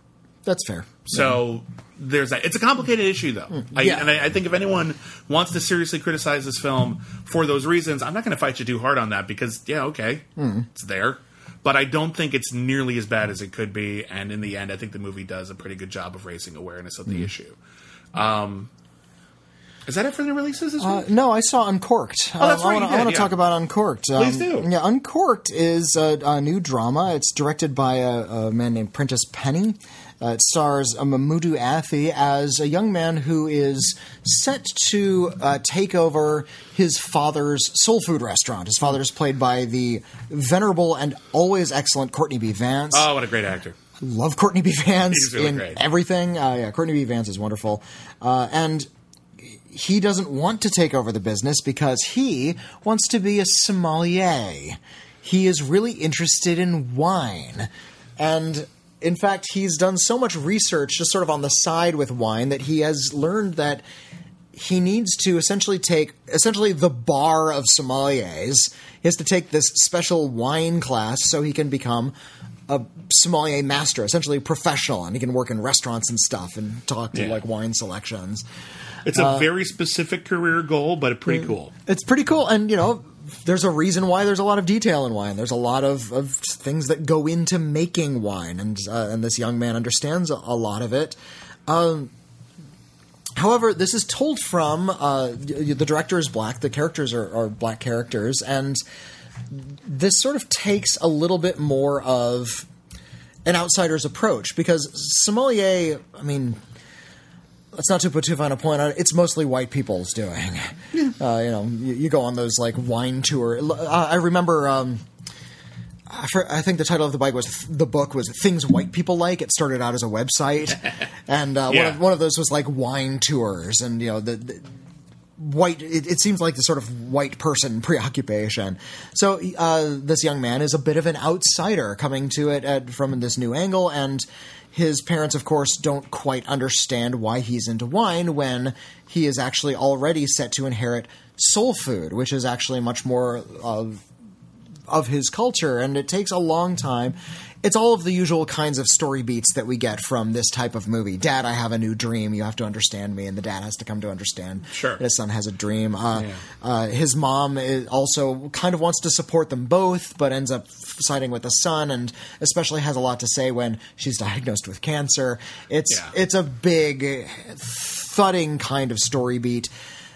In its construction, this is really, really similar to a lot of really saccharine indies I saw in the 1990s. Mm-hmm. In its execution, however, it's really soulful. It's very thoughtful. It's actually kind of wonderfully paced, and the acting is all very underplayed. So all of these big thudding moments feel way more genuine. And golly, what a relief. So by the time we come to the big moments where, okay, Dad, I'm going to do this. No, do you really want to do this? It actually feels a lot more cathartic and real and natural. Well, again, it's a good structure. It's just when structures get overplayed, like when structures are relied on so often that a typical person in the audience for that kind of movie recognizes all the story beats, they stop having the same impact. But once you can take that structure and just fill in the blanks with interesting things, and all of a sudden the structure is still as good as ever. Like a slasher movie structure is as good as ever as long as the characters are interesting and the kills are good. The structure is really it's super cliched. But there is that wonderful moment where Courtney B. Vance says, "This is really your dream, huh?" Yep. The next scene, he's helping his son. There you go. It's like Billy Elliot. Like, I get it now. Yeah, boom, yeah. Billy Elliot it's the same structure. Billy Elliot. It's just he wants to be a sommelier. There's a wonderful scene at the beginning because he moonlights as a guy who works in a wine shop, and a young woman comes in and says, "Hey, do you have white wine?" And of course, this young woman is to be the love interest throughout the rest of the film. But you kind of see his eyes light up. Oh, I get to school her, and he's like, okay, listen to hip hop. Okay, this is the Kanye of wines. Whereas, it's crazy, like really, really precocious, and there's a lot going on in it, and you're not really sure where you're coming from. Mm-hmm. This is like old classic. This is Grandmaster Flash of wines. This is good old classic. Like he's using hip hop artists to describe the different wines, but in an intelligent way. I feel like that's one of the things I kind of respect about sommeliers. Not that I'm really into wine. I like wine fine, but I feel like what a sommelier represents is someone with an incredibly refined palate, someone who knows when they taste something, where it came from, what's good about it, what's significant, when it peaks, like that kind of thing. And I actually think about a sommelier the way I think about like a lot of film critics, where the idea is, we all can enjoy a glass of wine. Like I can enjoy this glass of wine without you telling me anything about it. But once you start telling me things about it, things that I don't know because I'm not super into wine, if you can make that relate to me in some way, if you can convey the qualities of this wine in a way that I, a layperson, feel enriched by and now I appreciate it better, or maybe I understand that the wine I had before wasn't as good as this wine, that's great. You have educated me and you have refined me and you have improved my sense of taste so that I have more capacity to enjoy things and understand the things that I enjoy. I feel like that's what film critics do. Yeah, in a lot of ways. For sure. And yeah, if someone has like a bit more of, you sense they have a bit more of a fine taste, maybe they're worth listening to. As provided, of course, that they can communicate that in a way that you can understand as somebody who doesn't have that. I appreciate that Uncorked has a good deal of shop talk about the way the wine culture works. This sounds like a movie I really enjoy. I'm really mad I missed this and it gets a lot right. Now, I'm by no means a wine expert. I know jack and shit about wine. And, two things. Two things about wine. Jack and shit. But I did take one wine class once. Okay. So I know a few details that... And of course, the teacher said, here's what you see in the movies, and this is what's wrong. And so I took those with me. One is in the movies, or a friend will say they know a lot about wine, and they'll swish it around in the glass and say, it has nice legs, which means the drips on the inside of the glass. That's fucking meaningless. Like it might speak to the alcohol content, but it has nothing to do with the flavor. Okay. Also, wine glasses are shaped such so you can have like the largest surface area across the top. Mm-hmm. You don't fill a wine glass up to the top. That's not a good way to appreciate wine. Yep. You want a little bit of the odor inside the glass. You see, put the nose in. Yeah. Also, when they hold it up to the light. And sort of the light shining through it. Oh yes, it has a good color. What color is that light? Not. You need to hold it. When you're looking at wine, you sort of tip it so you can see the thin part, and you hold it up against like a white tablecloth, and that's the best way to test the color of a wine. Okay, so that was fun. They did that in Uncorked. They picked up the wine and they held it down to the table rather than up to the light. The bit I always remember, and I have no idea if this is bullshit or not. But you ever see the movie French Kiss? I have. It's been a while, but I saw that. Okay, it's pretty good. Kevin Kline is doing an outrageous French accent, but he is funny. Yeah. Why do you think I have this outrageous accent? Meg Ryan is an American who's marrying Meg Ryan is an American. She's marrying a Canadian. He goes to France and leaves her. She travels to France in order to track him down. Mm-hmm. But now she's stuck there because she's between passports and shit. Mm-hmm. And she ends up stuck with Kevin Kline, who is this... Lothario, a layabout and just a charming cad. And she finds out he's like his parents owned a winery, a vineyard, and he takes her there. And he shows her this project he did as a child, and he has little vials of all the different types of soil or mushrooms or trees that are in the ground, that are in the environment. And he says, okay, now take a sip of this wine. Okay, it's pretty good. All right, now smell this and this. and this. These are all growing in the ground near the wine. Now taste the wine again. You can taste those things. Yeah. And I was like, oh, that sounds neat. I have no idea if that's true or not, but that's a neat idea. Yeah, I don't know if that no works. idea. Yeah, it stuck with me, though. I'm no expert in wine. Thing. I don't even like wine. But I appreciate that this film clearly knows a lot about wine and the way people talk about wine and the way people study about wine and the details they need to know about wine.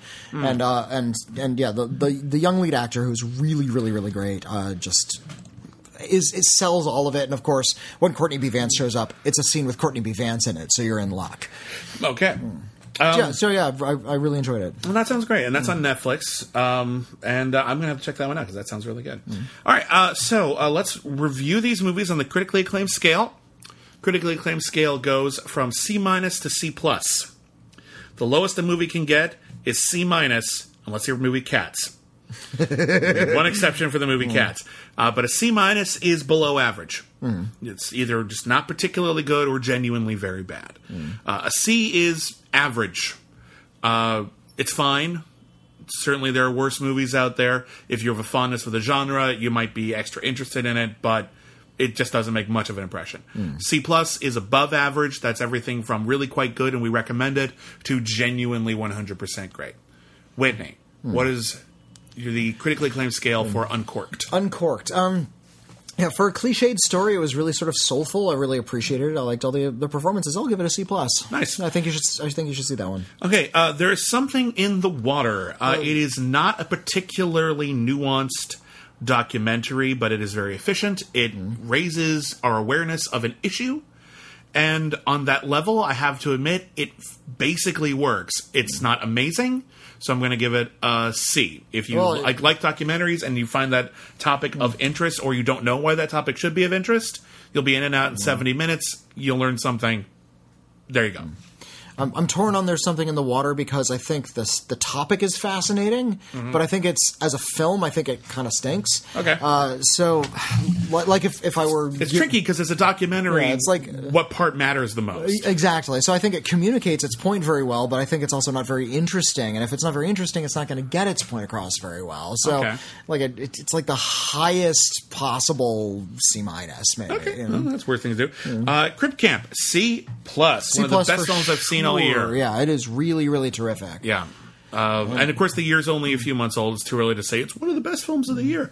But I wouldn't be surprised if it was. It's really good. Yeah. Yeah. And yeah, Netflix films are up for Academy Awards. Especially the documentaries. Who's to say what the awards are going to look like this year? Just because there's this big gap in the middle of the year, maybe the whole year. So we'll see, but I think this one will definitely be on people's lips come award time. Be ahead of the game. We should clarify what streaming services these are on. So far, everything we've talked about is on Netflix. Yeah, the only one that's not on Netflix is Daniel Isn't Real. That's on Shudder. And real fast, just because I'm doing it in order. The Decline is a perfectly efficient thriller, just never super remarkable, rock solid C. Just well crafted, but not amazing. And then Daniel Isn't Real, which is on Shudder. That is a big old C+. I have some issues with the ending, but it doesn't hurt my overall enthusiasm of the film. What a great horror movie. I do love that these sort of angles that a lot of recent straight-to-streaming films, in many cases, horror films have been taking. A lot of people have been going around the world and finding these films and putting them on Shudder so the American audiences can see them. That's great, and they're all great. Well, they're not all great, but they're not all great. But there's a lot of them. They seem to be more carefully curated, and a lot of more interesting work is coming out of these corners of the world. Yeah, the last 2 weeks we've had two really, really good, thought-provoking, exciting horror thrillers on streaming. So. And Elijah Wood may go down as one of the most important horror producers of his generation, maybe even more so than he's an actor. Let's see. But we'll see. We'll see how his career continues to evolve. But I think he's become just a fascinating producer of films. And this is just another one of his wonderfully bonkers horror projects. And there are other producers as well. We want to make sure they all get credit. But they all get credit. But Elijah Wood's name is on a lot of good stuff right now. If he's the producer, the executive producer on a horror movie, you're going to see something kind of interesting. That's probably true. I hope he's like this generation's Fessenden. That's not bad. Well, we still have this generation's That's true. Fessenden. He's still around. He's not. He's sort of slowed down, but yeah, he was the one who was supporting a lot of indie horror films for the longest time. All right, moving on to the critically acclaimed Streaming Club. This is the part of the podcast where we talk about classic movies, or at the very least pre-existing movies of note, that either Whitney or I or both have not seen. Every film critic has gaps. They don't always like advertising them, but if you look hard enough, you'll find one or both of us. There's quite a few films that are notable that we just haven't seen yet. Maybe we're saving them for a special occasion.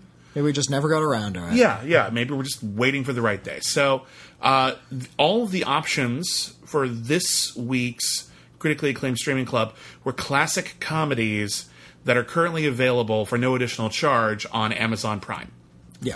So if you have an Amazon Prime membership, it's a subscription. That is, it's free. Yeah. It comes with the subscription. I'm trying to remember what our other options were. You picked My Man Godfrey. That's right. I haven't seen My Man Godfrey. I think I picked Moonstruck. I picked Moonstruck as well. Did you pick Moonstruck? Yeah. Okay. No, you picked two sports comedies. No, that was last time. Oh, was it? Last time I picked The Longest Yard. Okay. And The Natural. Hold on, let me see if I can find where I wrote these things down. What were the ones that lost? I don't even remember anymore. And we're just going to move on. So, in any case, it was Moonstruck. But yeah. Moonstruck is an Oscar-winning 1987 romantic comedy starring Cher, Nicolas Cage, Olympia Dukakis, Danny Aiello, Vincent Gardenia. And John Mahoney. Really, really excellent cast. Directed by Norman Jewison, an excellent and really varied filmmaker whose filmography includes everything from he did Moonstruck, he did Fiddler on the Roof. He's like Lumet, he just dabbled in everything. He did In the Heat of the Night. He did the fantasy kids movie Bogus. He did Bogus? He did Bogus. Oh, wow, okay. He did Rollerball. He did the Thomas Crown Affair. He did the Cincinnati Kid. The Russians are coming. These are all long. These are all significant films. Not every one of them is a timeless classic, but you gave him anything in any genre, and he could do it. Yeah. And arguably, his most beloved films are In the Heat of the Night and Moonstruck. Moonstruck is a romantic comedy about the Italian-American community in New York City. In Brooklyn, yeah. Cher plays she's 37 or 38? 37. She's a 37-year-old accountant. She'd been married before. Her husband is hit by a bus. And now she feels like she's romantically cursed. She's been dating Danny Aiello, who is a nice enough guy. And he asks her to marry him, and she says sure. He's much older than she is. Yeah. And she says sure. And then she goes home and tells her parents, and her dad's like, meh. And Olympia Dukakis is her mom, and she's just like, do you love him? And Cher says, no. And Olympia Dukakis says, good. It's a better foundation, because love is chaotic and ruins everything. And that's kind of the theme, is sensible choices versus passionate choices. What's the best decision to make for your life? And the story really kicks off when Danny Aiello has to go to Sicily because his mother is dying. And he says, while I'm in Sicily, I want you to do one thing for me. Invite my brother to the wedding. Yeah, my younger brother. We haven't spoken in 5 years. He won't speak to me. I would like you to invite him to the wedding. Much younger brother. It's like 18 years younger than Danny Aiello, which is not outside the realm of possibility, but it's a bit extreme. Yeah. He is a baker. He also lives in town. And Cher goes to see him, and he is played by Nicolas Cage with a wooden hand. And Nicolas Cage steps into his own movie. Yeah. He's completely bonkers off the wall. Looking at the script, and the script was written by John Patrick Shanley. He won an Oscar for it. And John Patrick Shanley, great writer. Great writer. He did Doubt as well. I think that's his most recent Oscar. Didn't he do film. Joe versus the Volcano? He did. Yeah, interesting, varied career. He also wrote Congo.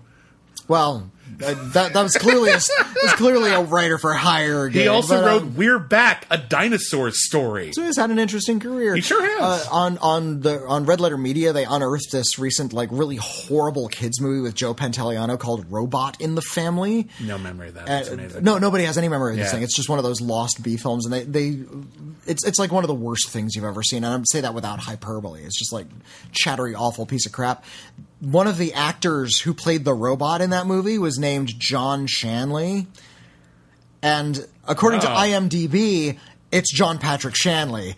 But IMDb isn't always necessarily accurate. It probably got a little wires crossed. There's probably an actor named John Shanley. That happens a lot. But it fits neatly into John Patrick Shanley's career. He wasn't doing anything else at that time.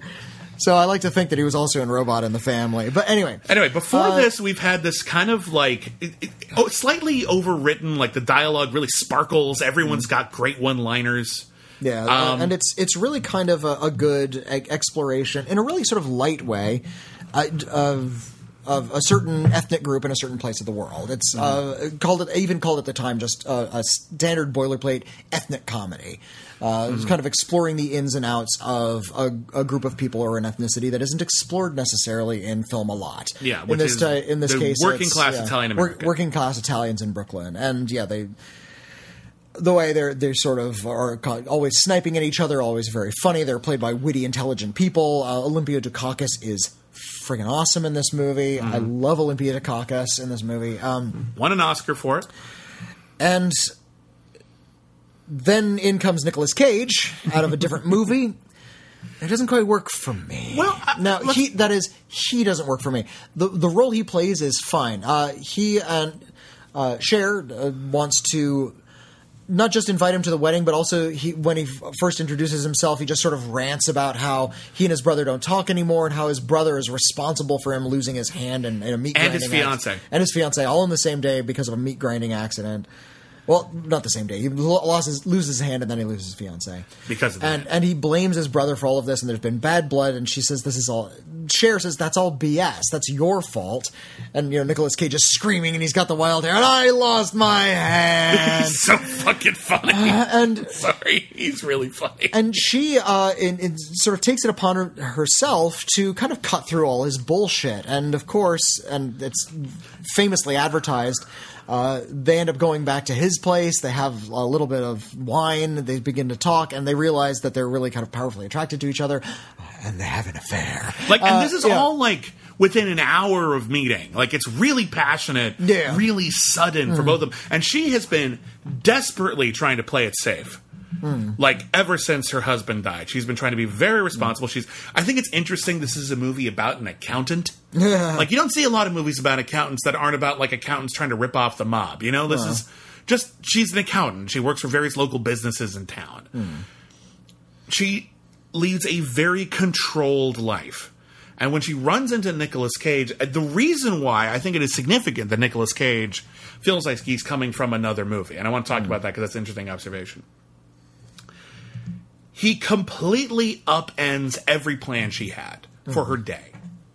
Even when she calls him, and we don't even see Nicolas Cage's face, she's just like, "Yeah, I'm calling on behalf of your brother," and he's just like, I remember what his line is. It's like, "Some wrongs can never be made right," and he just slams it on the phone, and you're just like, what the fuck? When she goes to see him, she goes to his bakery, and it's his bakery, by the way.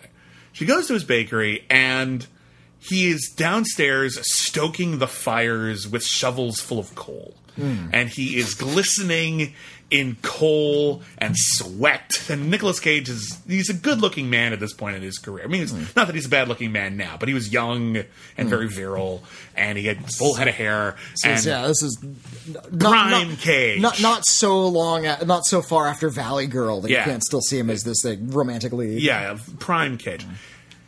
Nicolas Cage specifically has apparently said that he based his performance in that basement scene on the movie Metropolis. He wanted to, and they thought it was a good idea, and I think it's a fascinating choice, and I love this choice.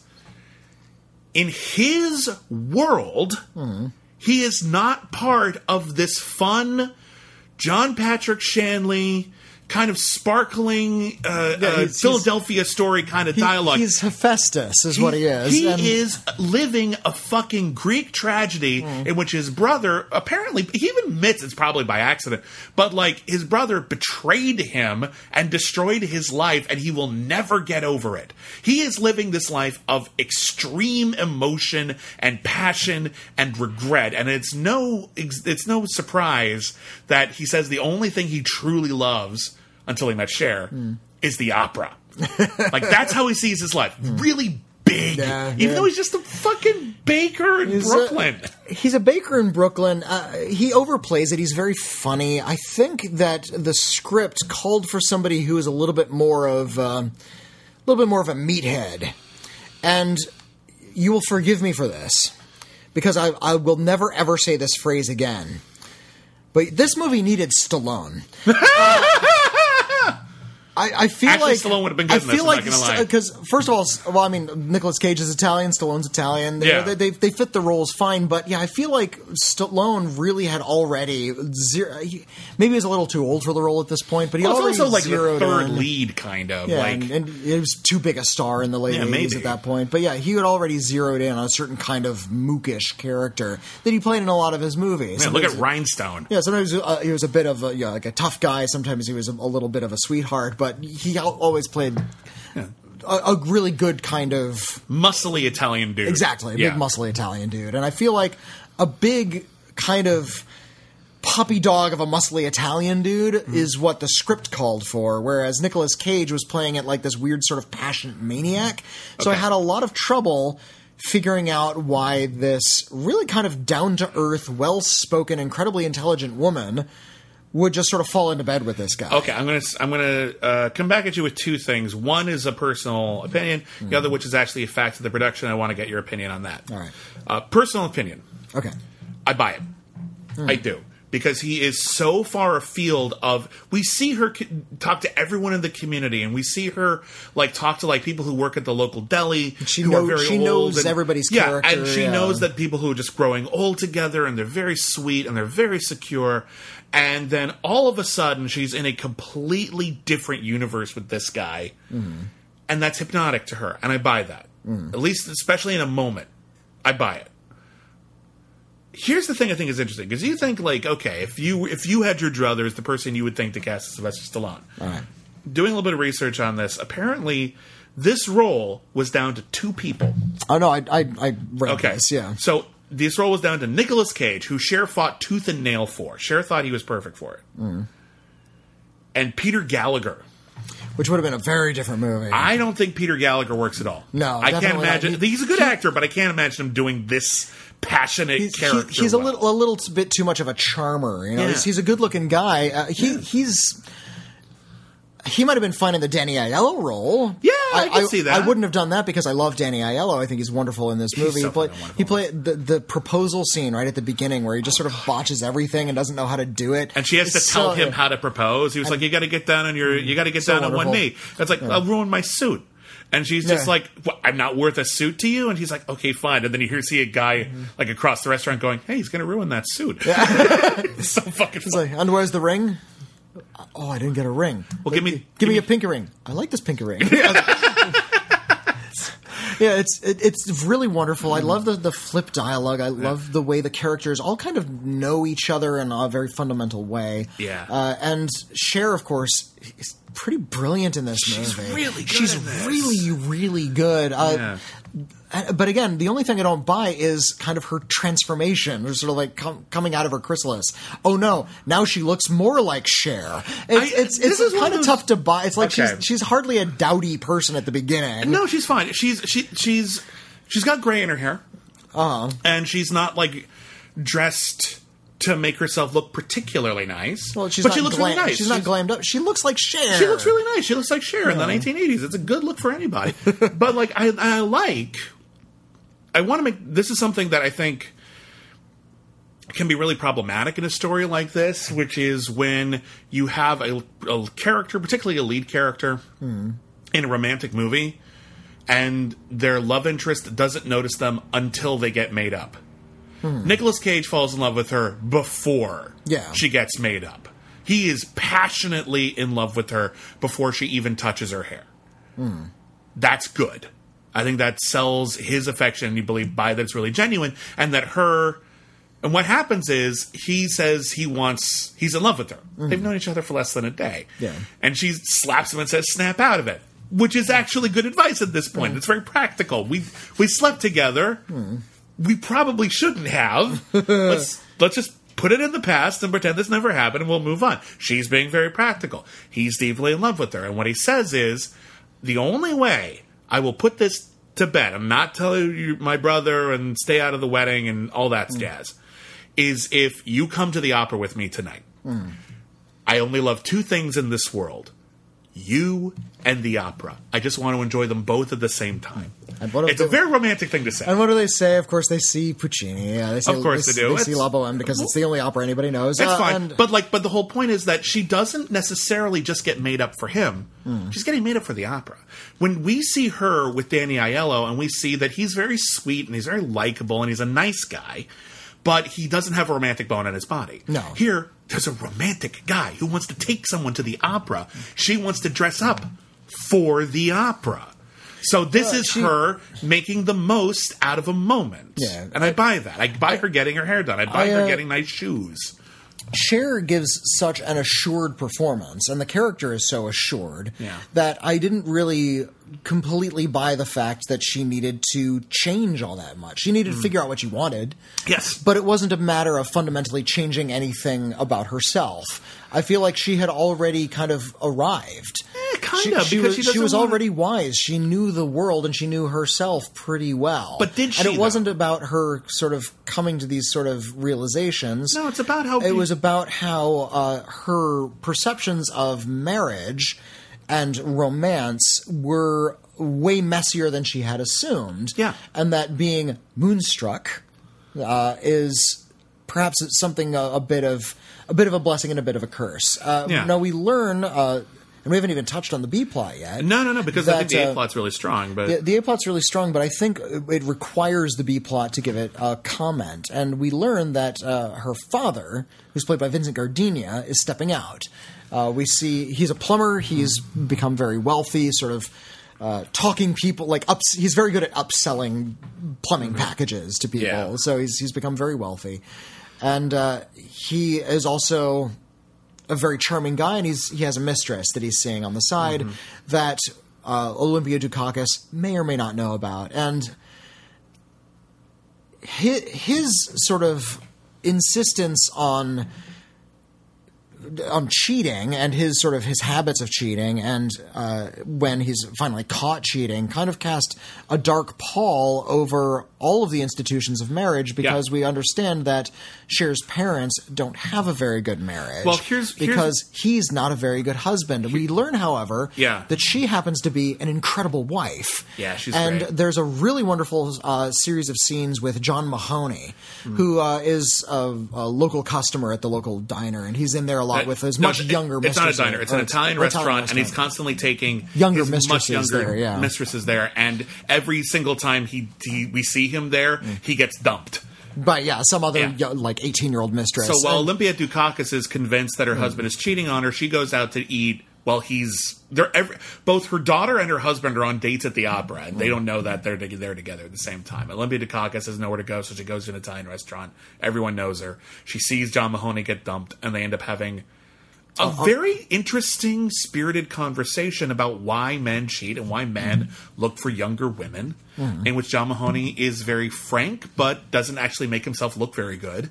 He doesn't make himself look very good, but he's very honest about his need to sort of hurt others and hurt himself constantly. And not hurt in a painful kind of way, just self-destructive. He's, the way he's just sort of serially cheats and breaks his own heart and breaks the hearts of others and just a complete cad. Yeah, he's just very honest about the fact that he is a cad. This is just sort of his character. John Mahoney is great at playing that role. It's a really juicy role, in fact. And you probably know John Mahoney from Frasier. It's worth noting he didn't get into acting until much later in his life. This was one of his breakout roles, and he's already in his 40s at least. It's just interesting. It's never too late, and no, it never is.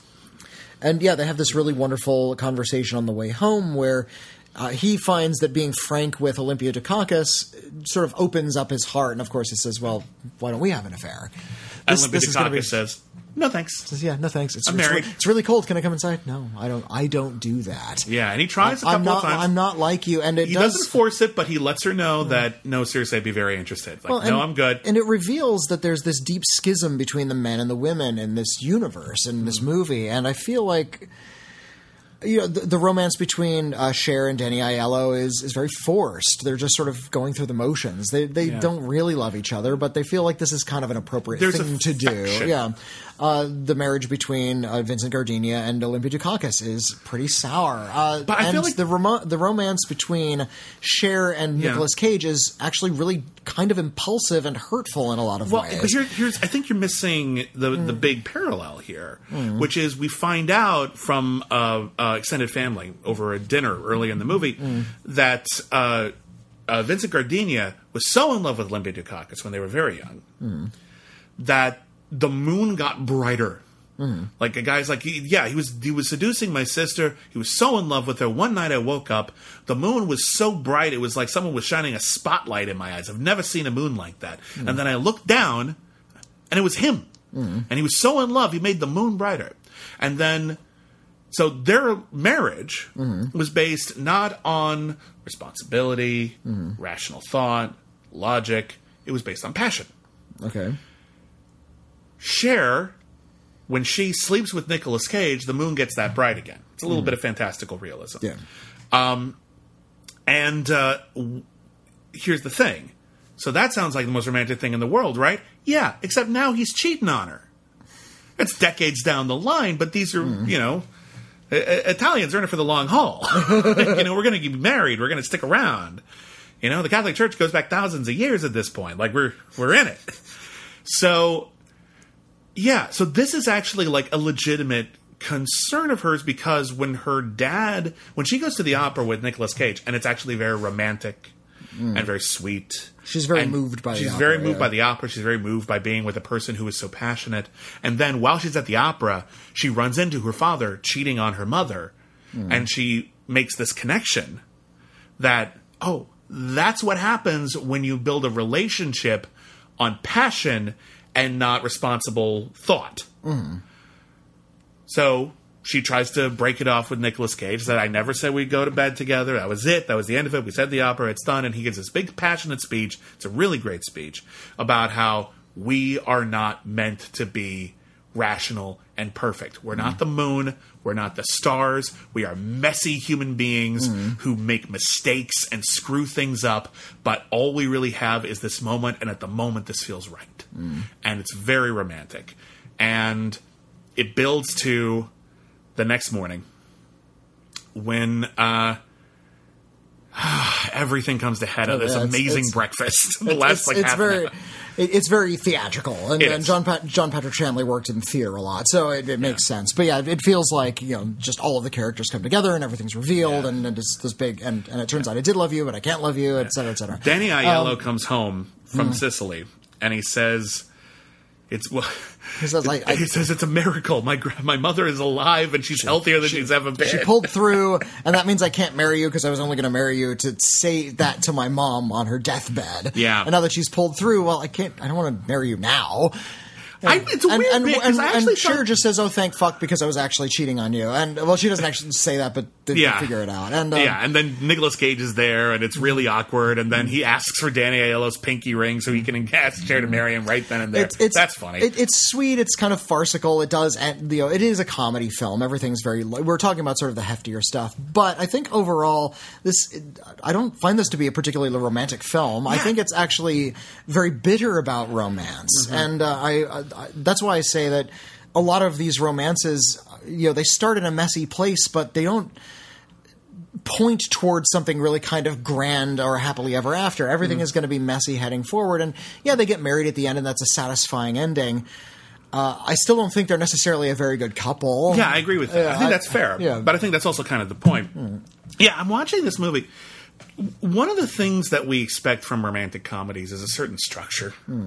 That structure was firmly codified, and it happened one night in the mid-1930s and has barely changed since. Like, it's moved to hair in one direction. We play with it now and then, but the basic structure is more or less the same in every mainstream romantic comedy. So, and the reason is because it works. Like, it's a very functional storyline. You put in different characters, different situations. You can gussy it up. It's always satisfying. It works. Moonstruck is not that. Moonstruck is only a romantic comedy because there's technically romance in it and it's funny. Like, this is actually not a great date movie. Because you see, there's the passion of Cher and Nicolas Cage, and I guess your mileage might vary on that. I like them. Whitney didn't quite buy it. Fair. But you get so much context of relationships. We talk a lot about how a lot of romance stories end with people getting married, and the implication is, and they'll be fine. Moonstruck, we're seeing where the marriage is going through the story of Cher's parents. We see that this marriage, based on passion, and based on passionate people making mistakes, well, passionate people will probably make mistakes their whole lives. And that those mistakes can really hurt. And we see Olympia Dukakis be more responsible than her husband. And we see her husband act out on some foolish things. That's probably what's going to happen to Cher and Nicolas Cage. That's not really romantic. It might be real. It might not be real. It might be kind of cynical. But, yeah, I love that this movie explores all of these characters and all of these different facets of their relationships. I love the writing, the dialogue. This is one of those great movies where every line of dialogue is great. It's really, really just scintillatingly written. This may be a really weird comment to make, but this is a really 80s movie. Sure. They don't make sort of this type of high-minded relationship drama in this way anymore. It's really, really sort of a product of its time. A lot of people say 80s movies. It's like, oh, Back to the Future. No, Moonstruck, I think, is a little bit more exemplary of the way movies were being made in the late 80s, just in terms of because this is a movie... In terms of its like themes and its production value. Well, I think it's interesting because the 80s was the last decade where I felt there was this very definite schism in terms of successful movies, where not every successful popular movie was made for teens and 20-somethings. So, and they didn't all belong to the same genre either. Yeah, there were a lot of popular comedies and dramas still. Yeah. This is a comedy which is more drama than comedy a lot of the time, about people in their 50s and 60s and people in their 30s. And it was a huge hit. It was a huge hit. It won 3 Oscars. It won Best Original Screenplay, Best Actress, Best Supporting Actress. It was nominated for several other awards. It's a really fun watch. I want to talk about, just real fast, just because I fucking love this moment. This is my favorite moment in the whole movie. It has nothing to do with anything, really. It's when Cher sees Danny Aiello off at the airport. He goes off to Sicily. And he says, when I get back, we'll get married in a month. And she's watching the plane go. And she's sitting next to an old Italian lady. And the Italian lady says, you know someone on that plane? Cher says, yeah, I do. And, my fiance is on that plane. And the old Italian lady says, I put a curse on that plane. My sister is on that plane, and years ago she stole the man I loved, and this week I found out that she did it out of spite. I curse that plane! Something bad will happen to that plane. And it has nothing to do with anything, and it's just such a great, fucking hilarious moment. God, this, again, I think one of the great measures of a great screenplay. Not every great screenplay does this, but every screenplay that does this, as far as I'm concerned, is probably a great screenplay. Every character, no matter how small their role, is full. Every character, everyone who has one line of dialogue in this thing is great. There's this character who works at Nicolas Cage's bakery, who I thought was going to be a big deal. She's in it for 2 scenes. When Cher goes to see Nicolas Cage, she's the lady who's working the counter. When Cher says she wants to see Nicolas Cage, she's instantly suspicious. And then when she takes her down to the Bellows to meet Nicolas Cage, Nicolas Cage has this incredible silent movie, crazy performance.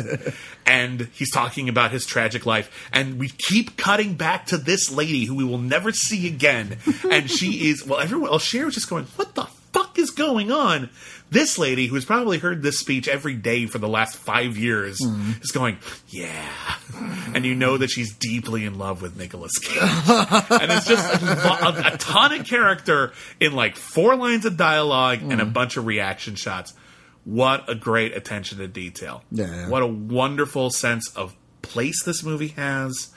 Great dialogue this movie has. But yeah, there's a bitterness here that honestly could ruin an evening if you're a sensitive type. Like, again, I would not recommend this as a night in with a glass of wine and are we going to get frisky tonight kind of romantic comedy. Exactly. Like, no, this is a thinker. This is going to make you have a long conversation. Yeah, it really pulls off bittersweet, which is difficult to do. Very difficult. How it actually has some pretty negative things to say, but it's light and enjoyable throughout. And it's not purely negative. That's the thing. No, there are nice elements to it. I think a lot of the messaging is a little bit sour, but I think it's an earned adult sourness. It comes from knowledge rather than just like hipster nihilism. And I don't even agree with a lot of the ideas this movie seems to espouse about relationships, love, marriage, responsibility. I actually think some of the things that the movie falls down on are, cynical, irresponsible even. But I do believe that the people in the movie believe it. Yeah. This came out the same year as Fatal Attraction, which was also nominated for a bunch of Academy Awards. And this is a film very much about infidelity, and Fatal Attraction is also a film about infidelity. I wanted to get your line on this. Was there something that happened, in pop media? Like, was this like a reaction to the royal wedding, like the royal marriage falling apart? I know divorce rates were sort of I think it keys into divorce. Yeah, divorce was sort of going up. Like Kramer versus Kramer came out in the late 70s, so these things had been on sort of the public's mind for a while. I was young when this came out, as were you. You're a little older than I am, but we were still kids when this came out. And I didn't have my finger on the pulse of what married people were thinking at the time, so I'm going to freely admit that. I'm wondering what was the conversation about marriage in sort of the American consciousness that it was making movies like this. I think there was a lot of cynicism about marriage. I think there was.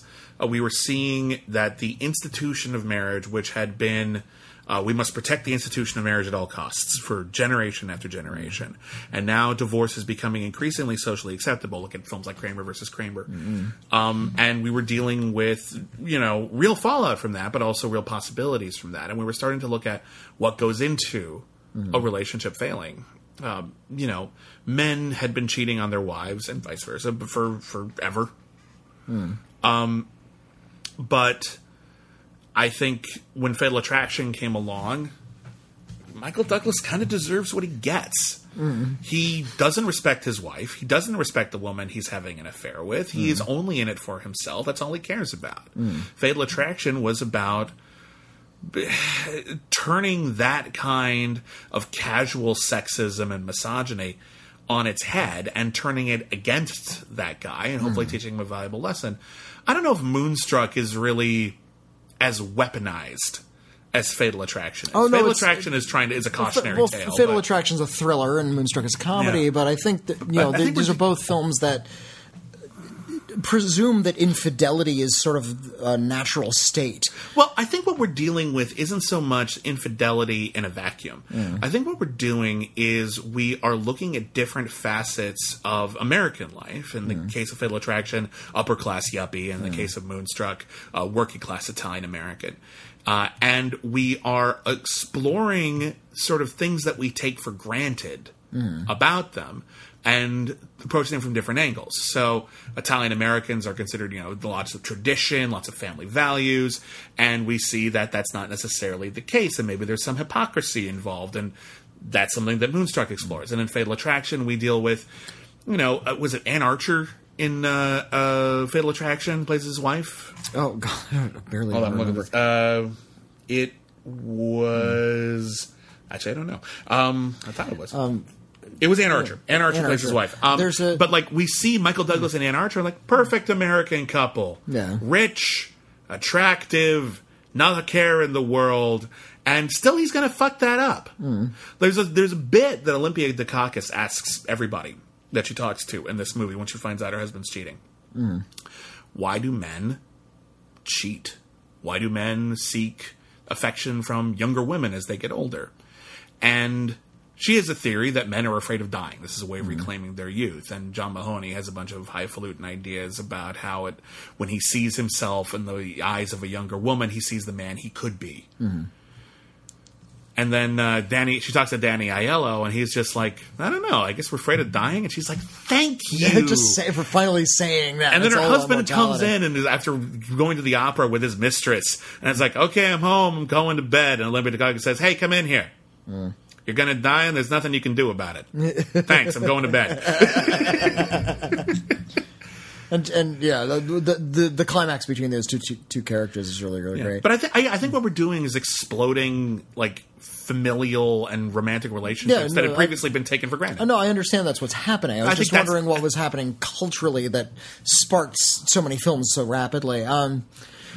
There's a really great, to go off on Fatal Attraction for a minute, if you look up the episode of The Canon with Amy Nicholson, she and Heather Matarazzo talk about Fatal Attraction from essentially the Glenn Close and the wife's perspectives. Yeah. They don't give a damn about what Michael Douglas thinks in that movie. He's kind of the villain in some ways. Like, that is clearly a film written and made by men, because it's very much a male sexual fantasy. So also, it's really, a remake. It was really fantastic to hear Amy Nicholson and Heather Matarazzo, a gay woman, talk about the female perspective on Fatal Attraction and how it actually works very much as a feminist parable. Mm-hmm. How the Glenn Close character isn't just this sort of like crazy harridan with a knife, that she's actually has a much more complex emotional inner life, and the film actually gives her a lot of that. Have you seen the alternate ending of Fatal Attraction, like the original downbeat one that they use rather than the big crazy fight one? No, I only saw the big crazy fight. If you ever get a chance, watch the original ending. I think the original ending is so much better. Oh, yeah. The original ending is so much more tragic and sad for Glenn Close, rather than her just telling me, I'm a crazy person with a knife. Like, the ending of Fatal Attraction always struck me as rather false. Like, just very Hollywood. A little too thrillery. Yeah, but like the original ending is so fucked up. It's like the remake of The Vanishing, if you ever saw that. Yeah, I did. And they gave it like make a happy ending. It's such bullshit. Sergio? I'll get Sergio. Sergio, get off the counter, buddy. Any final words on Moonstruck? I'm really glad I finally saw this. Again, I feel like I might have seen this when I was very young and my parents rented it. But I haven't seen it as an adult, and I think as an adult, I appreciate it way more than I would have when I originally did. I think this is a really wonderful, complicated screenplay with a lot of different ideas, a lot of fascinating characters that are explored in ways that are really wonderfully freed from screenwriting convention, and yet it's very satisfying and hits all of the major emotional beats that we want from a story. It's an unromantic comedy. There's romance in it, and it is funny, but it is not the had a hard day, I'm gonna eat a bowl of cereal for dinner, and I'm just gonna sit down and watch 2 Weeks Notice, like I've done. And 2 Weeks Notice is a good movie. It's very formulaic, but it's well made. And and I'm like, that's what we use romantic comedies for a lot of the time. They're reliable. Yeah. Moonstruck is not reliable. Yeah. Moonstruck is challenging in a genre where we expect sort of a certain amount of complacency. Yeah. And I respect it for that. So it is a romance. It is a comedy with romantic elements. I don't think. I think calling it a romantic comedy is a bit of a misnomer. Agreed. Because that implies a certain set of tropes that this film does not adhere to. I did like this movie. I think it is sort of complex. I think, because I watched it for the first time as a married man in my 40s, there was a lot of kind of bitterness that I was kind of keying into that I don't think I would have if I had seen this when I was like maybe 19. And I find some of that bitterness genuinely unpleasant. I'm a bit of an optimist when it comes to things like love. I mean, I don't think I'm naive, but I don't see, marriage as inevitably segueing and sinking into despair and infidelity. I don't think that has to be an inevitable fate. I don't buy that. But I buy that the movie believes it. Yeah. And that's all that really matters. So next week on Critically Acclaimed, we will be reviewing new releases like Coffee and Kareem and Invisible Life and Other stuff as well. Whatever else we can get into. I have a list here. I must have left it in the other room. But we will also be having another installment of the Critically Acclaimed Movie Club, and every week we switch streaming services. Not that we're going to do every streaming service in the world. Eventually we'll cycle back to Netflix and Amazon. But next time, we decided to class up the joint. We're going to go to the Criterion Channel and talk about a classic film that one or both of us haven't seen. The poll was already up because we want to be able to announce it every week, so you have a week to watch it if you want to join us. And the winner of the poll was Akira Kurosawa's kidnapping drama High and Low, which is about a rich man who is told that his son is kidnapped, and he's going to pay the ransom, and then he finds out there's been a mistake, and the chauffeur's son has been kidnapped by accident, and now he's like, do I still have to pay for that? And it's kind of gross. The entire first half of the movie is one-room drama about what's happening over the telephone and all the panic that goes on. And the second half is about a little bit more of a crime drama where they pursue the kidnapper. Yeah. It's really quite good. Kurosawa dealt with... Considered a classic. Yeah. It's quite good, apparently. I haven't seen it. This is a film I have seen. Yeah, I'm a big Kurosawa fan, and Kurosawa dealt with people when they were living through bouts of essentially blind panic. And this is one of his more panic-stricken films. That sounds really exciting to me. So I'll get to see this for the very first time. Some of you may be able to as well. It's on the Criterion Channel. They do have a free trial, I believe, if you haven't tried it out yet. They have a lot of really wonderful stuff on there. I recommend pretty much everything that I've seen. It is worth the price of admission. Yeah, and they have new stuff added to the catalog all the time. It's a legitimately really, really great service. And it's stuff from like all different genres. They got Godzilla movies and horror movies and romances and all kind of stuff. So it's not just Bergman films and Kurosawa films. Which would be fine. Which would also be fine. But my point is this, you get a lot of variety. So that will be for next week. And then after that, I'll probably do Hulu or something, but we'll talk about that pretty soon. And we've got new movies coming out on Amazon and Netflix and the VOD and and other stuff as well. So thank you everybody for listening to Critically Acclaimed this week. Thank you especially to everybody who contributes to our Patreon. We couldn't do these shows without the Patreon. Without your listenership and without your support, we couldn't dedicate the time. We couldn't do as much as we do. We couldn't do like 10 podcasts a week, which is kind of what we're at right now. We love doing these podcasts. We love keeping this just your ears filled with as much as we can give to you, especially at this time when everybody's trapped inside. So if you want more content and you're not already subscribed to our Patreon, at our various levels, we have tons of bonus episodes of our Star Trek podcast, our Oscars podcast, our new Firefly podcast, our TV movies podcast, commentary tracks, the whole 9 yards. We don't have a podcast dedicated to the movie The Whole 9 Yards. But it's coming. At this rate, it wouldn't surprise me.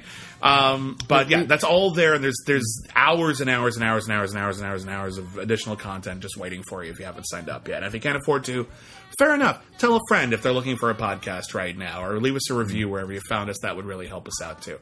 If you can follow us on Twitter at Critic Acclaim. I'm at William Bibiani. I'm at Whitney Seibold. Again, we ask you in this really high pressure time to be safe, to be kind, to take care of yourselves and others. We really, really hope that we all get through this as safely as possible. So thank you everybody for listening. Thank you everybody for your time. And never forget, everyone's a critic. I want to go to the midnight show. I'm sorry, what?